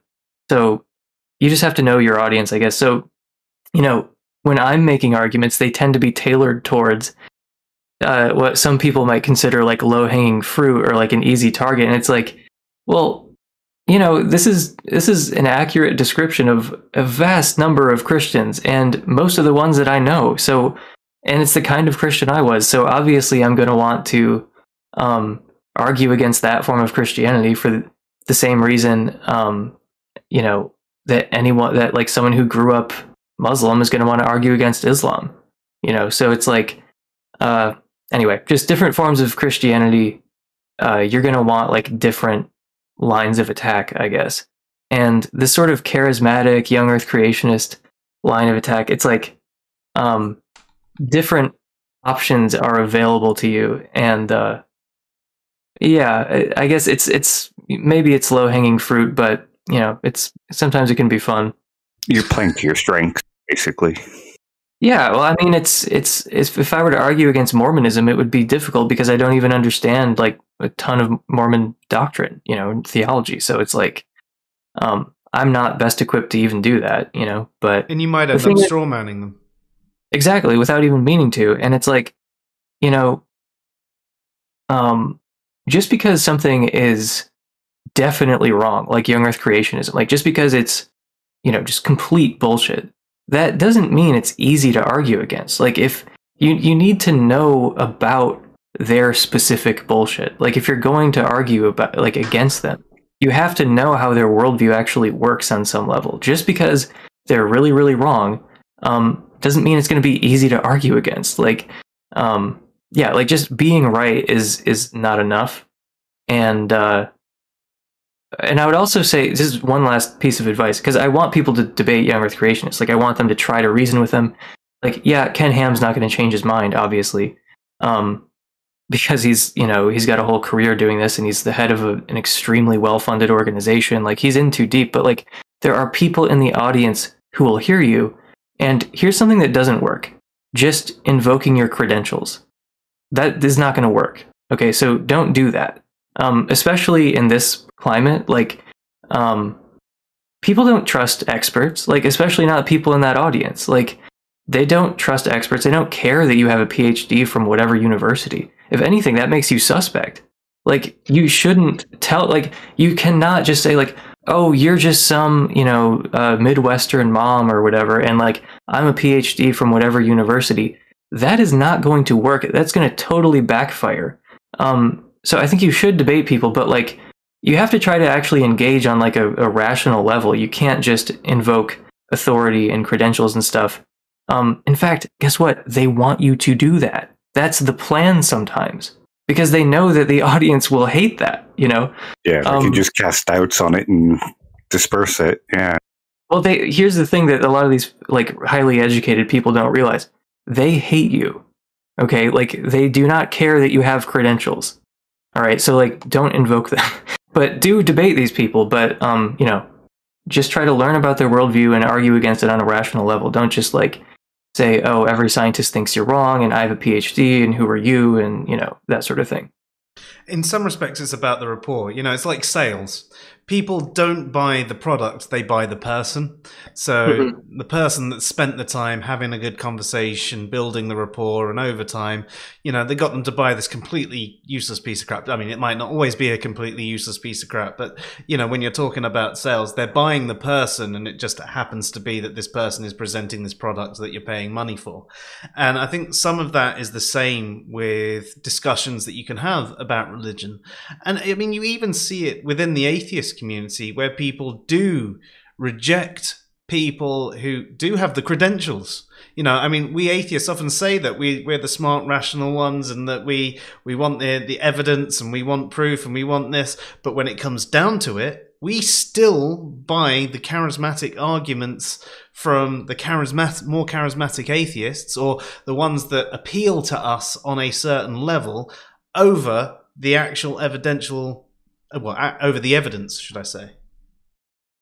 Yeah, I mean, it's a thing with human psychology. It's not specific to any like religious demographic, but yeah, I mean, I think that people should debate young Earth creationists, and I think that charismatic Christianity is a sociologically interesting phenomenon, if nothing else. But yeah, you know, it is like in some ways it's uniquely harmful, I guess. I don't want to like romanticize it. I'm kind of looking at it with like rose-colored glasses in some sense, but like, you know, that I can remember just being really, really angry, you know, when I was there, like on a more regular basis, you know, because some of the stuff that goes on there is like straight up evil. Like because they really believe that they can heal people, you know, and like that's kind of dangerous in some contexts. Like I saw a video that was kind of heartbreaking last time I was there, like a year ago, where at Bethel, where they were talking about how like, oh, we'll heal your autistic kid, you know, we'll like pray over them. And like this was like a promo video. This wasn't like an offhand comment, you know. Yeah, that was really upsetting for me. Like I was like gripping my seat, and I was like, this is evil. Like I was like very upset when I was seeing that particular you know, and they claim they do it. They claim they heal autistic kids. Yeah, I think that's kind of one good thing about the C of E. It kind of puts all that stuff outside of the Christian culture for us. Yeah. Yeah. And actually, you hear a lot about the faith healing as well, don't you? The people letting their kids die because the church is going to heal them, praying is going to work, so on and so forth. We don't need medicine. You hear a lot of, especially in America, a lot of the anti-vaxxers happen to also be religious, and you know, Jesus will protect me. God's given us an immune system. That's what it's for. And I assume this is tied into a lot of what you're talking about with the faith healing and stuff like that as well. But are there any actual like hang-ups you have from your time in the church? Like, do you sometimes find yourself praying or do any other habits that you might have had when you were religious, even though you don't believe, you just realize you're suddenly doing it? I'm sure there's stuff that I'm like not cognizant of, like, but no, I never pray. Like, I mean, I guess I do sometimes, like, in like really desperate situations, like, yeah, in really tight spots. Sometimes I'll like make a deal with God. I'm just like, if there's a God, you know, because like I'm kind of a hypochondriac, you know, like I freak out sometimes about like just little pains and stuff like that.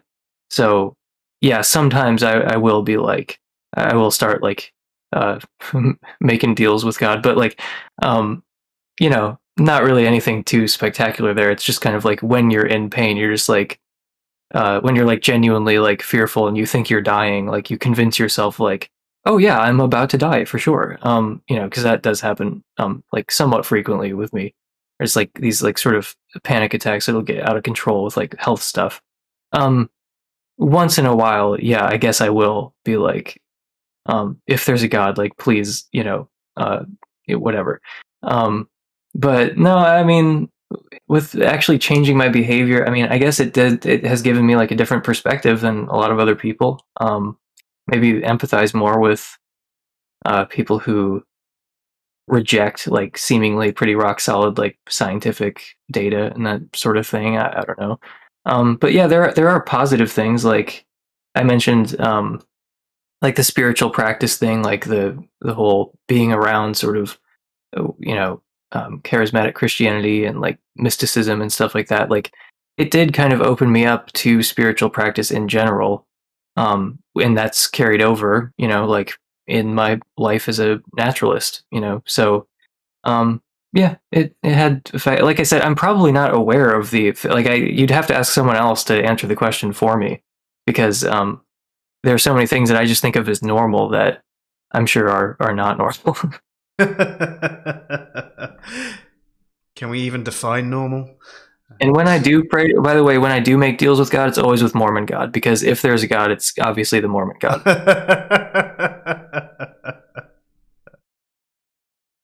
Oddly, I find myself sometimes singing hymns, but oh yeah, I randomly break out into all sorts of songs all the time, and just sometimes I find that I'm singing hymns. It's because I used to sing them every day for a good, I suppose, 7, 8, 9, 10 years of my life. It was, yeah. So I think that's probably the only hang up I have from being in religion. I love Christian music too. Like some of it, I do love that. Gospel music and hymns and stuff. Like I still listen to that, and I love the Christian like artistic tradition, I guess. I do love it, and I don't feel like I'm not allowed to enjoy it. I like wholeheartedly, and then also kind of stuff that's maybe more like lowbrow, I guess, not like great Christian art, but like Relient K and Switchfoot and stuff. I still really like those bands and listen to them all the time. I remember I used to listen to Live a bit as well. This was I was an atheist by then, but I believe they were a Christian band. Alive? No, just Live. That's what they were called. Live? Oh, I've never heard of them. Huh. Check them out. They're all right. But yeah, I forgot. Do you have any weird beliefs today that you'd think were atypical for an atheist? Yeah. Do I have any beliefs that are atypical for an atheist? Yeah, I have a couple of them. I was kind of laughing to myself earlier because clearly you'd think I was joking about the Mormon thing, like Mormonism being the most plausible form of Christianity. But I actually unironically believe that Mormonism is the most plausible form of Christianity. Just because Mormons reject perfect being theism. They think that God is like a physical being that came about through like a certain, like it is Christianity, but it's like pretty distinct from Christianity. And like they don't think that God can do anything logically possible. He's not omnipotent in that way. He's not really like morally perfect, I don't think. So like they kind of they don't buy into perfect being theism. They buy into what I call just some guy theism, where God is basically just some guy. And it's like that actually does kind of help you out quite a bit with like the problem of evil and like design arguments. And Mormons also don't believe in hell or eternal conscious torment. They're universalists, so it's a lot of advantages, I think, to and obviously there's a lot of like weirdness early on with the gold plates and the new revelation and all that. And it's like, yeah, I mean, and they're like anachronisms in the Book of Mormon, and it's like, but the thing is, that's a liability for every form of Christianity. Like there are anachronisms in the Bible. Like it's just we're so far away from the origins of the Bible that we just think of it as like normal, but we're really close to the origins of Mormonism. So it's like I just think that the fact that we happen to be born now instead of like 500 years in the future, that really shouldn't make a difference. But I think that is kind of doing a lot of work making Mormonism seem less plausible than other forms of Christianity. Like, if it was older, we would somehow treat it as like more plausible. And I don't think that's rational. So anyway, I think, yeah, so I guess that's probably pretty unique among atheists that, like, by the way, no form of Christianity is plausible. I'm just saying, like, which one is like the least implausible. I think that's probably like Mormonism. But I think that, so I'm probably the only atheist in the world who thinks that. I also belong to a pretty, something that is surprising to people is that not all atheists are physicalists. Shouldn't be surprising because there's literally no connection at all between atheism and physicalism. But like sociologically there is, like culturally. So I reject physicalism, and that's a pretty standard atheist belief, I guess, is an adoption of physicalism, which I'm pretty confident is false. I'm actually more confident that physicalism is false than I am that theism is false. And I'm pretty sure theism is false. So, yeah, I think that's pretty unusual for atheists, I guess, to reject physicalism. But that's just sort of, it's unusual for atheists like on the internet, I guess. Like if you look in like academic atheist philosophy, it's a mix of people, you know, like the most prominent non-physicalists are all atheists, like David Chalmers or Thomas Nagel or Philip Goff or Galen Strawson, like a lot of the, or like if you want to reach back into history more, like Schopenhauer and Nietzsche and stuff, like these people are all non-physicalists. Like physicalism is like this weird, like modern aberration that just has these vaguely sciencey connotations, and people buy into it because they think it's the one that you get if you just go off the neuroscience, which is like completely not true. Yeah, it's just like there's no connection between atheism and physicalism except just like a shallow cultural one. So in like I recognize that many atheists like online are physicalists, but I'm saying it's actually not weird to be an atheist and a non-physicalist. It's actually pretty common. But other than that, I'm trying to think. You know, I'm a moral realist. You know, I believe in objective morality. I've so do we. Yeah. You're in good company there.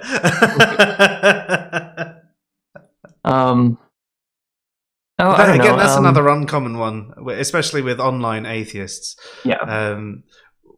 Which I mean, it is quite common among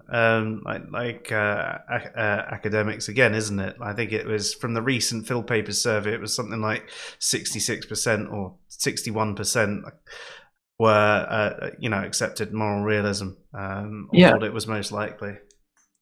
Yeah, I mean, it just seems clear to me that's the way the world is, you know? Like, I mean, I feel like I have moral knowledge. And if people, you know, I have moral knowledge, so there must be moral facts, right? Like, I can't have moral knowledge if there aren't any moral facts. You know, something like the Holocaust was wrong. I'm pretty certain of that proposition. I think I know that. So there's an example of moral knowledge. If you want to say that proposition is false or that there's no fact of the matter or something like that, then you're free to, but I think that's completely insane. So yeah, I mean, same. So, like I am more certain of the truth of that proposition. You know, the Holocaust was wrong. Like I said, it's a pretty sure example of moral knowledge that I have there. It kind of implies that there are moral facts. That's just your opinion. Yeah, if you think the Holocaust isn't something that's wrong, then there's probably something kind of wrong with you. Yeah, so I mean, I sort of believe in free will, like a compatibilist, like a weak compatibilist version of free will. So that's something that's changed, I guess, from early on when I was an atheist. But I also I'm sort of open to the idea of teleology in nature. I mean, just coming back around to like the evolutionary biology stuff, like Thomas Nagel has argued for natural teleology. So you can think that there's like a, you know, I guess purpose and design and teleology in nature without necessarily thinking it came from like a god. Like there could be sort of teleological laws of nature that are just not really among the physical laws that we know about. But it's not that I positively believe in that. It's just something I'm open to, and that's pretty unusual, I guess, for atheists. But anyway, what about you guys? I feel like I've been like rambling on here for a minute. So that's my list of weird beliefs, I guess. But what about you? Pretty much all my beliefs are weird, aren't they? Mine are a lot like yours. Moral realism. Yeah. I'm a compatibilist. Before actually studying philosophy, I was pretty much a hard determinist, but I've moved more towards the compatibilism, especially when a sort of Dennett kind of compatibilism. Yeah, same. I don't think all theists are irrational. That seems to be a pretty kind of uncommon belief in atheists today. And that religion isn't necessarily a bad thing. It's not a mental illness. I'm also a weird kind of property dualist. Okay. Haven't quite moved into panpsychism yet, but I'm hoping to have you on for a discussion with that at some point. Yeah, I haven't taken the panpsychism pill yet. Well, that's okay. It's okay to be wrong. Yeah, no, that is something that I would love to learn a bit more about as well. Actually, I've listened to a couple of your streams on it. And it's sort of like, okay, I think I sort of get what you're talking about. I don't get the justification yet, but I think I get what you're talking about now. It's as at the moment, it's still a little bit out there, like charismatic Christianity is. I think there's also a lot of kind of misunderstandings about what panpsychism is itself among a lot of people. Like, a brain having consciousness isn't the same as a brain being conscious. Would that be right? No. I mean, a rock. Sorry. Oh, yeah. Obviously, it's just like earlier I said I'm not a physicalist, but sometimes I think of panpsychism just as like a sort of weird form of physicalism. It's kind of it's a kind of naturalistic theory, as far as I'm aware. Yeah, totally. It's just like if you think that brain states and mental states are identical, because panpsychists do believe that like human mental states and human brain states are identical. Like they believe the same thing physicalists do in that regard. But, these things seem pretty different, right? Like if you consider like the taste of pineapple and then like a glob of tissue, and you just look at the glob of tissue and you reflect on the taste of pineapple, not immediately obvious that these are the same thing. They seem kind of different. They seem to not share their properties.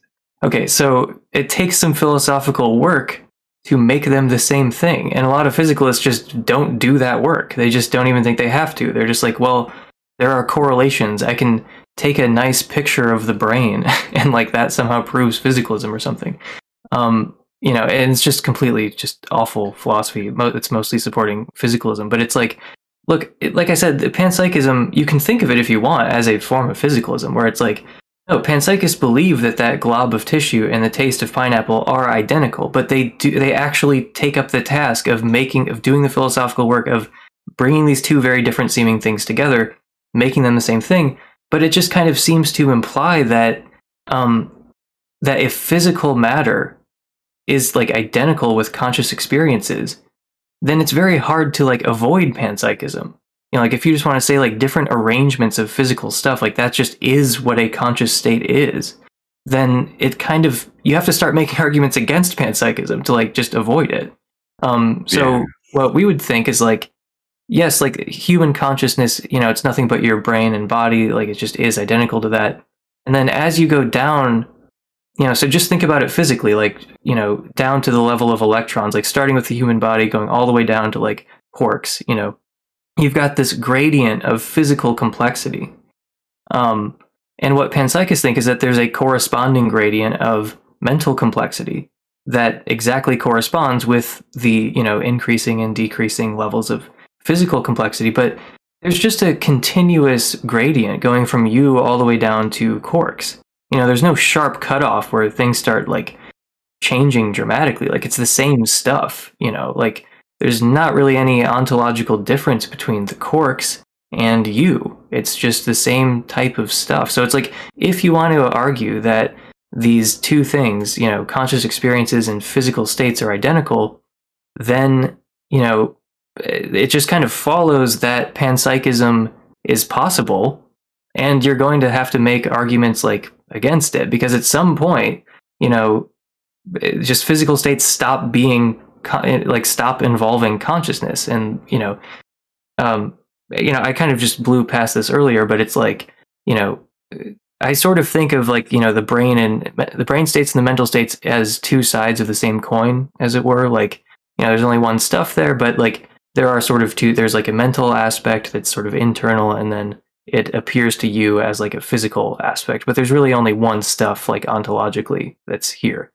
And yeah, again, panpsychists just think that physical matter is like that in general. It's not just arbitrarily confined to things that kind of look like us, you know, like we can't really, like panpsychists can't really find a cutoff that wouldn't feel totally arbitrary, you know, because you've got to believe, if you think that there wasn't consciousness and then there was, you've got to like pick a point in evolutionary history, or pick a point in like fetal development, where suddenly physical stuff just it is now like identical to conscious states for some reason. Like conscious states just erupt into existence.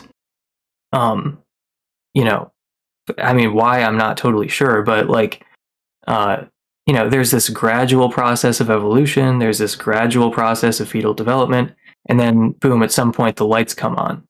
And you know, panpsychists just don't buy that. Like they just think it goes all the way down. So, you know, any sort of emergence there, it would require a sort of unintelligible form of strong emergence. If you're going to get consciousness from non-consciousness, there's going to be, you know, there's not going to be a smooth gradient, which is what you want if you're a physicalist, right?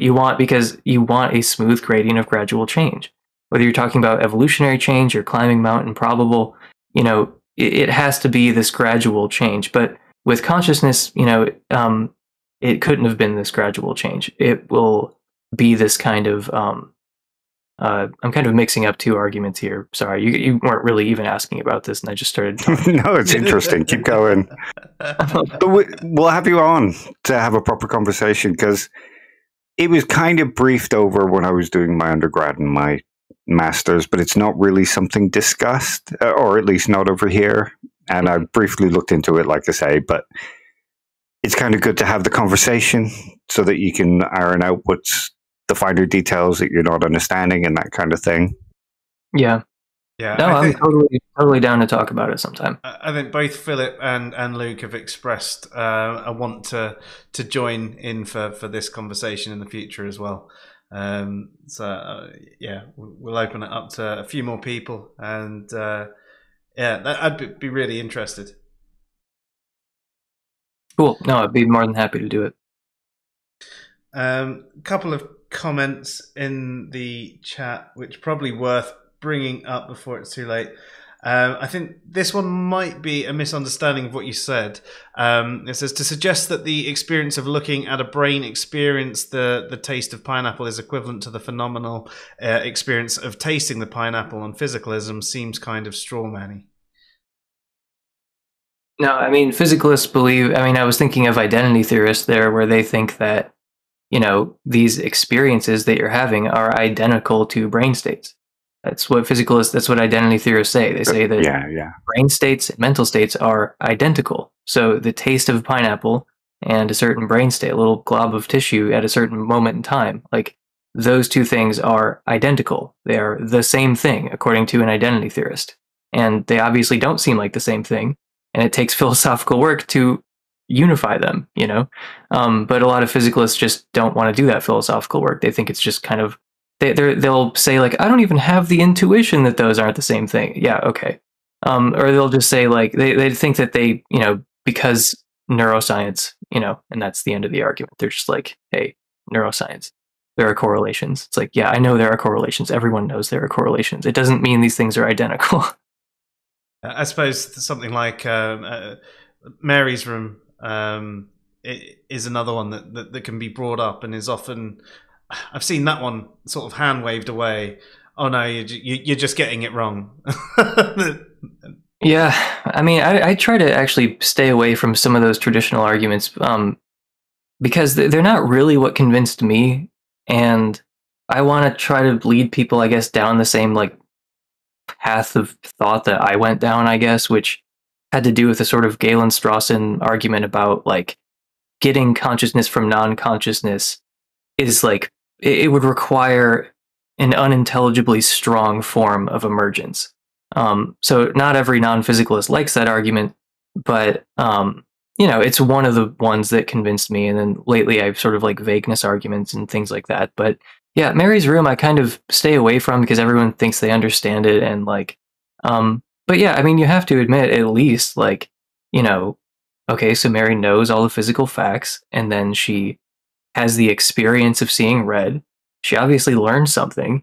So, we already stipulated that she knows all the physical facts, so it's like there must be non-physical facts. That seems like the straightforward interpretation, but obviously there are like physicalist replies, and some physicalists even grant that she does learn something, but they find a way to avoid the ability hypothesis and yeah, so I don't really care. I mean, like, I don't like I said, some of these arguments, they're useful in specific like dialectical contexts, but just hitting people with them cold is usually not that convincing to anyone. Yeah, that's fair. So Dijon says that he thinks that the brain, as in us, experiences the external world thanks to our bodies. Looking at the brain and experiencing something is the same thing, but different perspectives. If I understood you, then that's basically what I think. Like I tried to use it's two sides of the same coin or whatever. It's like, yeah, I mean, I'm pretty sure we're in agreement, if I understood correctly. Yeah. That's the kind of weird property dualism I hold to. But not quite Chalmers property dualism, but I'm not a fan. I think that property dualism kind of suffers from most of the problems of substance dualism. Like, I don't think it really avoids most of them. And it's like, I'm mostly sympathetic to panpsychism. The runner-up for me is dualism of some kind. But more than anything, it's like, look, I'm just a realist about subjective experience, and I'm not going to be talked out of that. And I'm pretty confident of non-physicalism, but I'm open to different ideas. I'm not married to any particular thing. But yeah, I think dualism is plausible. I just think it has more problems than forms of monism. So if you can be a monist while maintaining your realism about subjective experience, then that's what I would prefer to do. Yeah, even if it forces you into some kind of panpsychism. There's another comment from Honestly Atheist, which I think actually we should probably save for a future one, but if you want to give a brief response to it, it says, panpsychists still have an equal problem of hard consciousness to explain why a brain-sized rock is not conscious in the same way that a brain is, given that they have an equivalent amount of fund particles.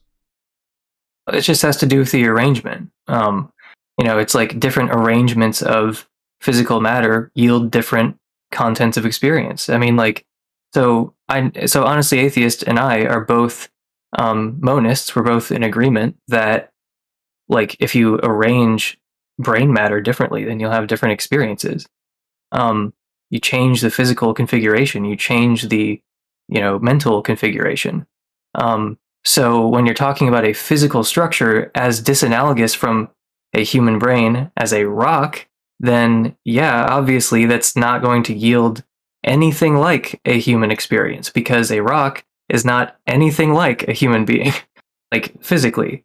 And, I believe that the physical arrangement of things, like, that's just what consciousness looks like from the outside. So when you're talking about a different physical arrangement, you're talking about a different corresponding set of conscious experiences.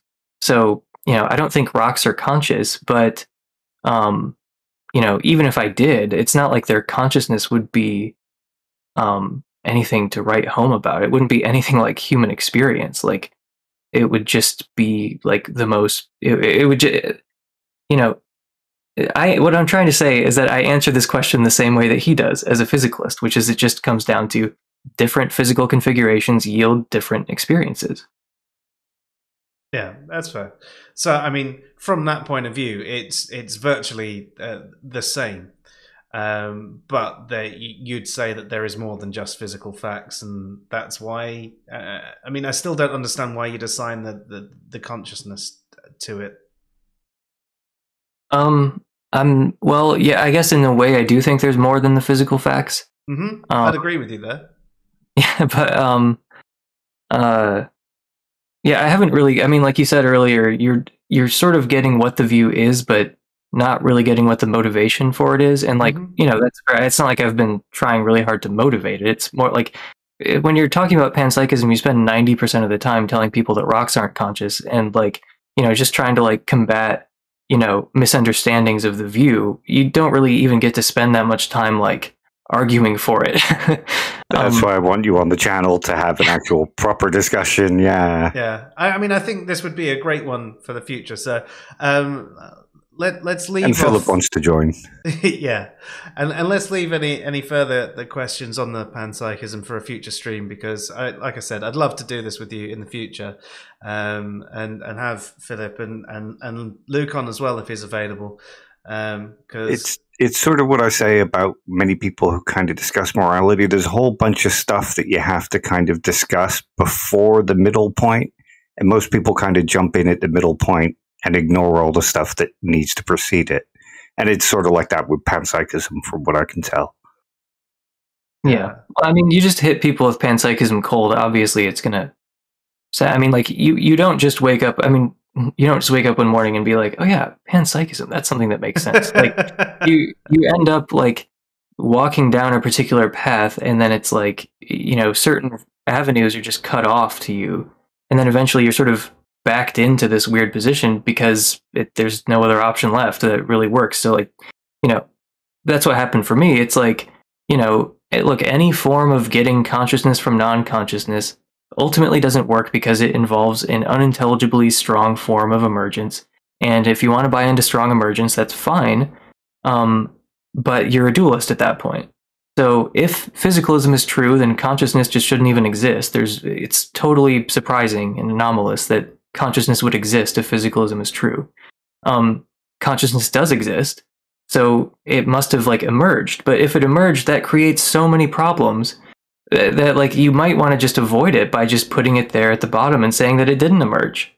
You know, it was just always present, because then you can avoid all the problems of dualism, and you're not stuck with the hard problem of consciousness. You know, because I mean that's essentially what it is. It's like, why is there subjective experience at all accompanying these physical, you know, this physical activity? Like, there's all this physical activity, and for some reason there's subjective experience too. And yeah, I think just physicalism just fails miserably at trying to motivate itself, and, you know, trying to explain why there is subjective experience, or how there can even be subjective experience. I'm guessing you're not a big fan of Patricia Churchland then.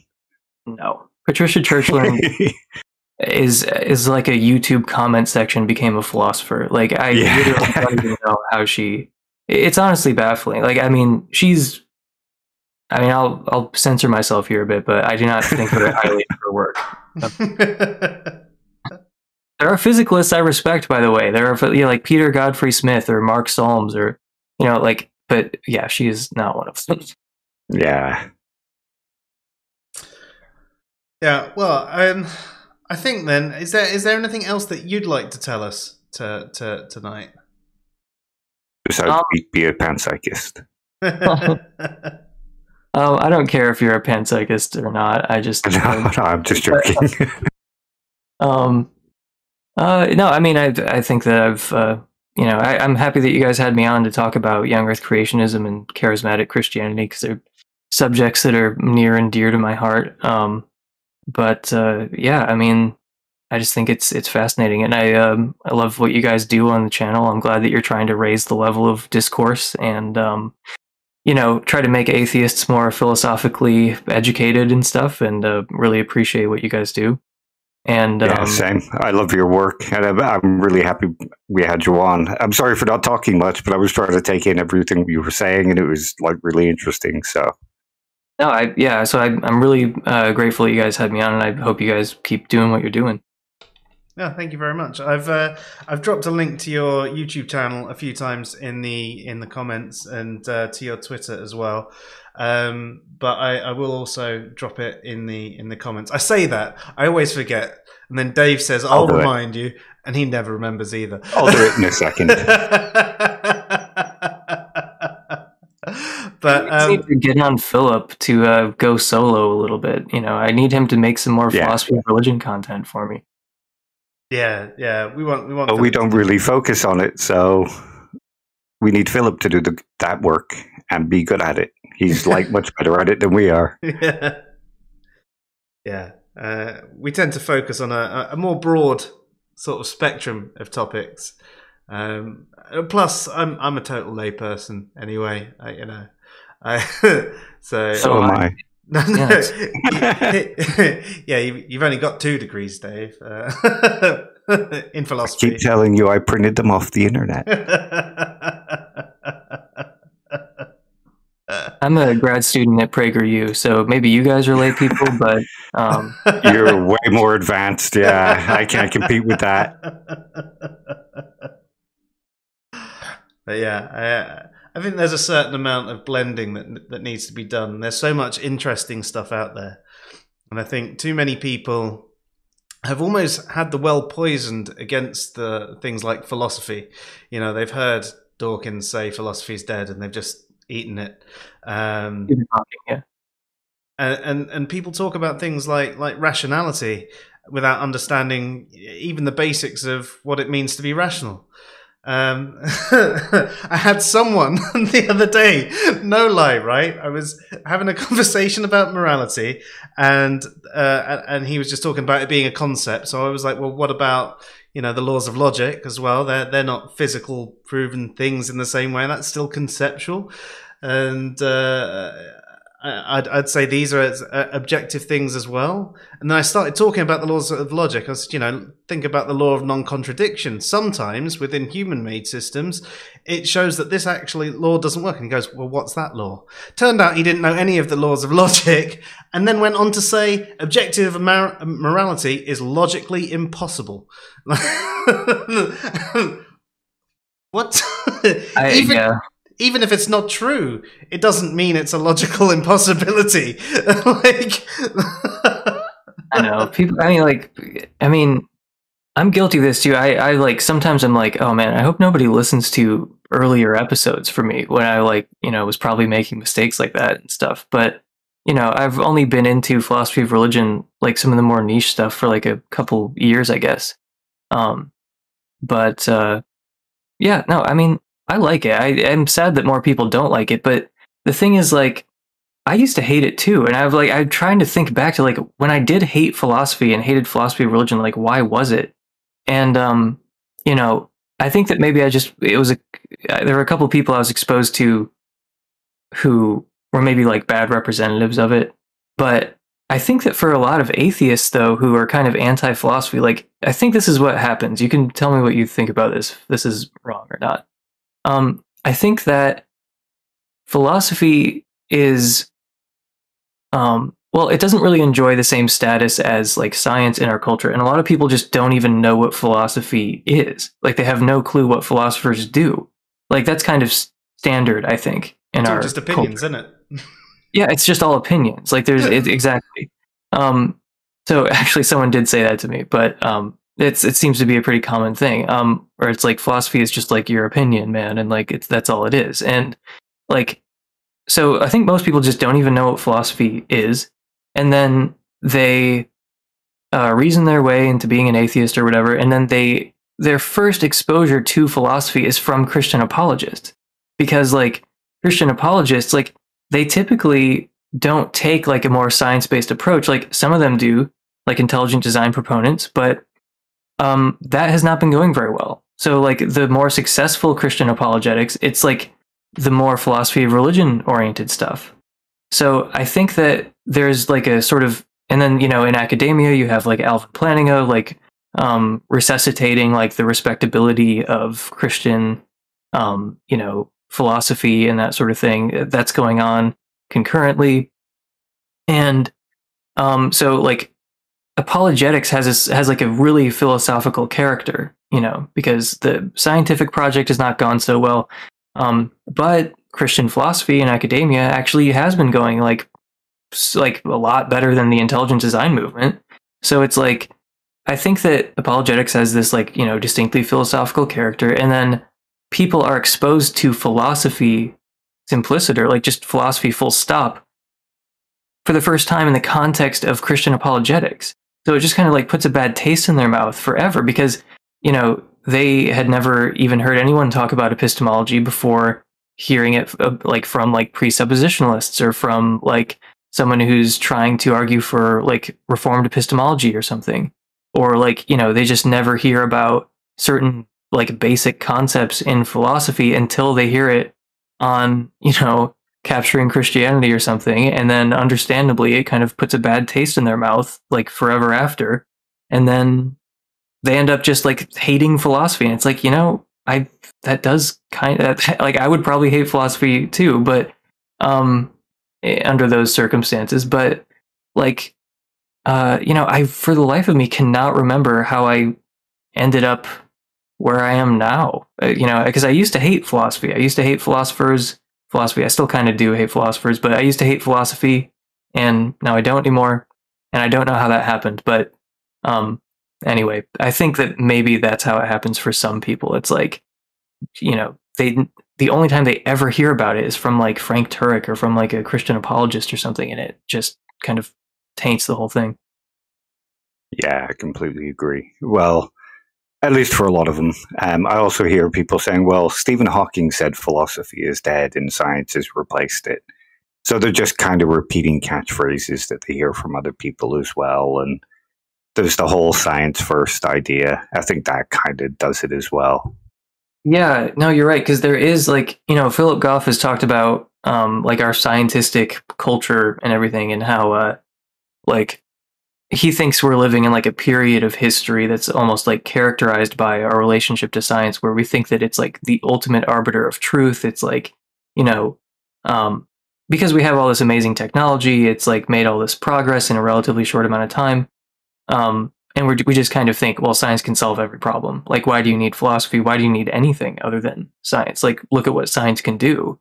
And then people don't really reflect on what science is and its, you know, like limitations and things it literally cannot do in principle and things like that. But yeah, it's possible that we're just living in like a uniquely scientific period of history, and that's why a lot of people hate philosophy as well. It's sort of like finding a new toy and you get absolutely kind of absorbed in the new toy. Yeah, that's a good analogy. Yeah, I mean, I'm sure all of us could probably spend an entire evening sharing our woes with a lot of the people in the community who do make these really bad takes, whether it's about morality or philosophy or physicalism or, you know, anything like that, or being completely scientific in their nature. It is a problem within the atheist community, especially online. And I don't really know how to actually break down those walls either. There are a few people who enjoy some of the topics, and when they learn a little bit more about the topic and you go, you know, that's philosophy, they're suddenly like, oh, and that then they're interested in philosophy. But if they're not interested in any of the topics and they just go, no, science. I don't know. That's why I try to do the streams like we do them, where we have a laugh and we kind of dumb it down a little, but try to make it interesting and try to make it enjoyable. To be fair, the main reason you dumb it down is so I can understand it. And me.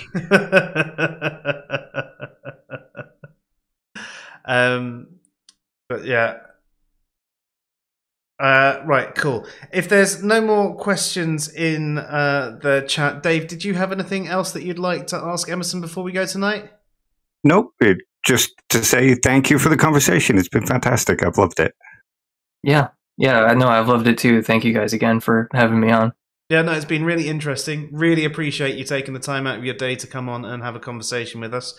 I've really enjoyed it. I'm going to end up having to play it back as well, because there was a lot in there. I definitely learned a lot, but it's I need a second watch through just to capture everything and make sure that I fully understand things. And maybe I need to investigate some of those videos like you mentioned. It's not just the people rolling about on the floor. That's just the entry level. There's stuff that goes beyond that, and I need to investigate that and learn a little bit more myself.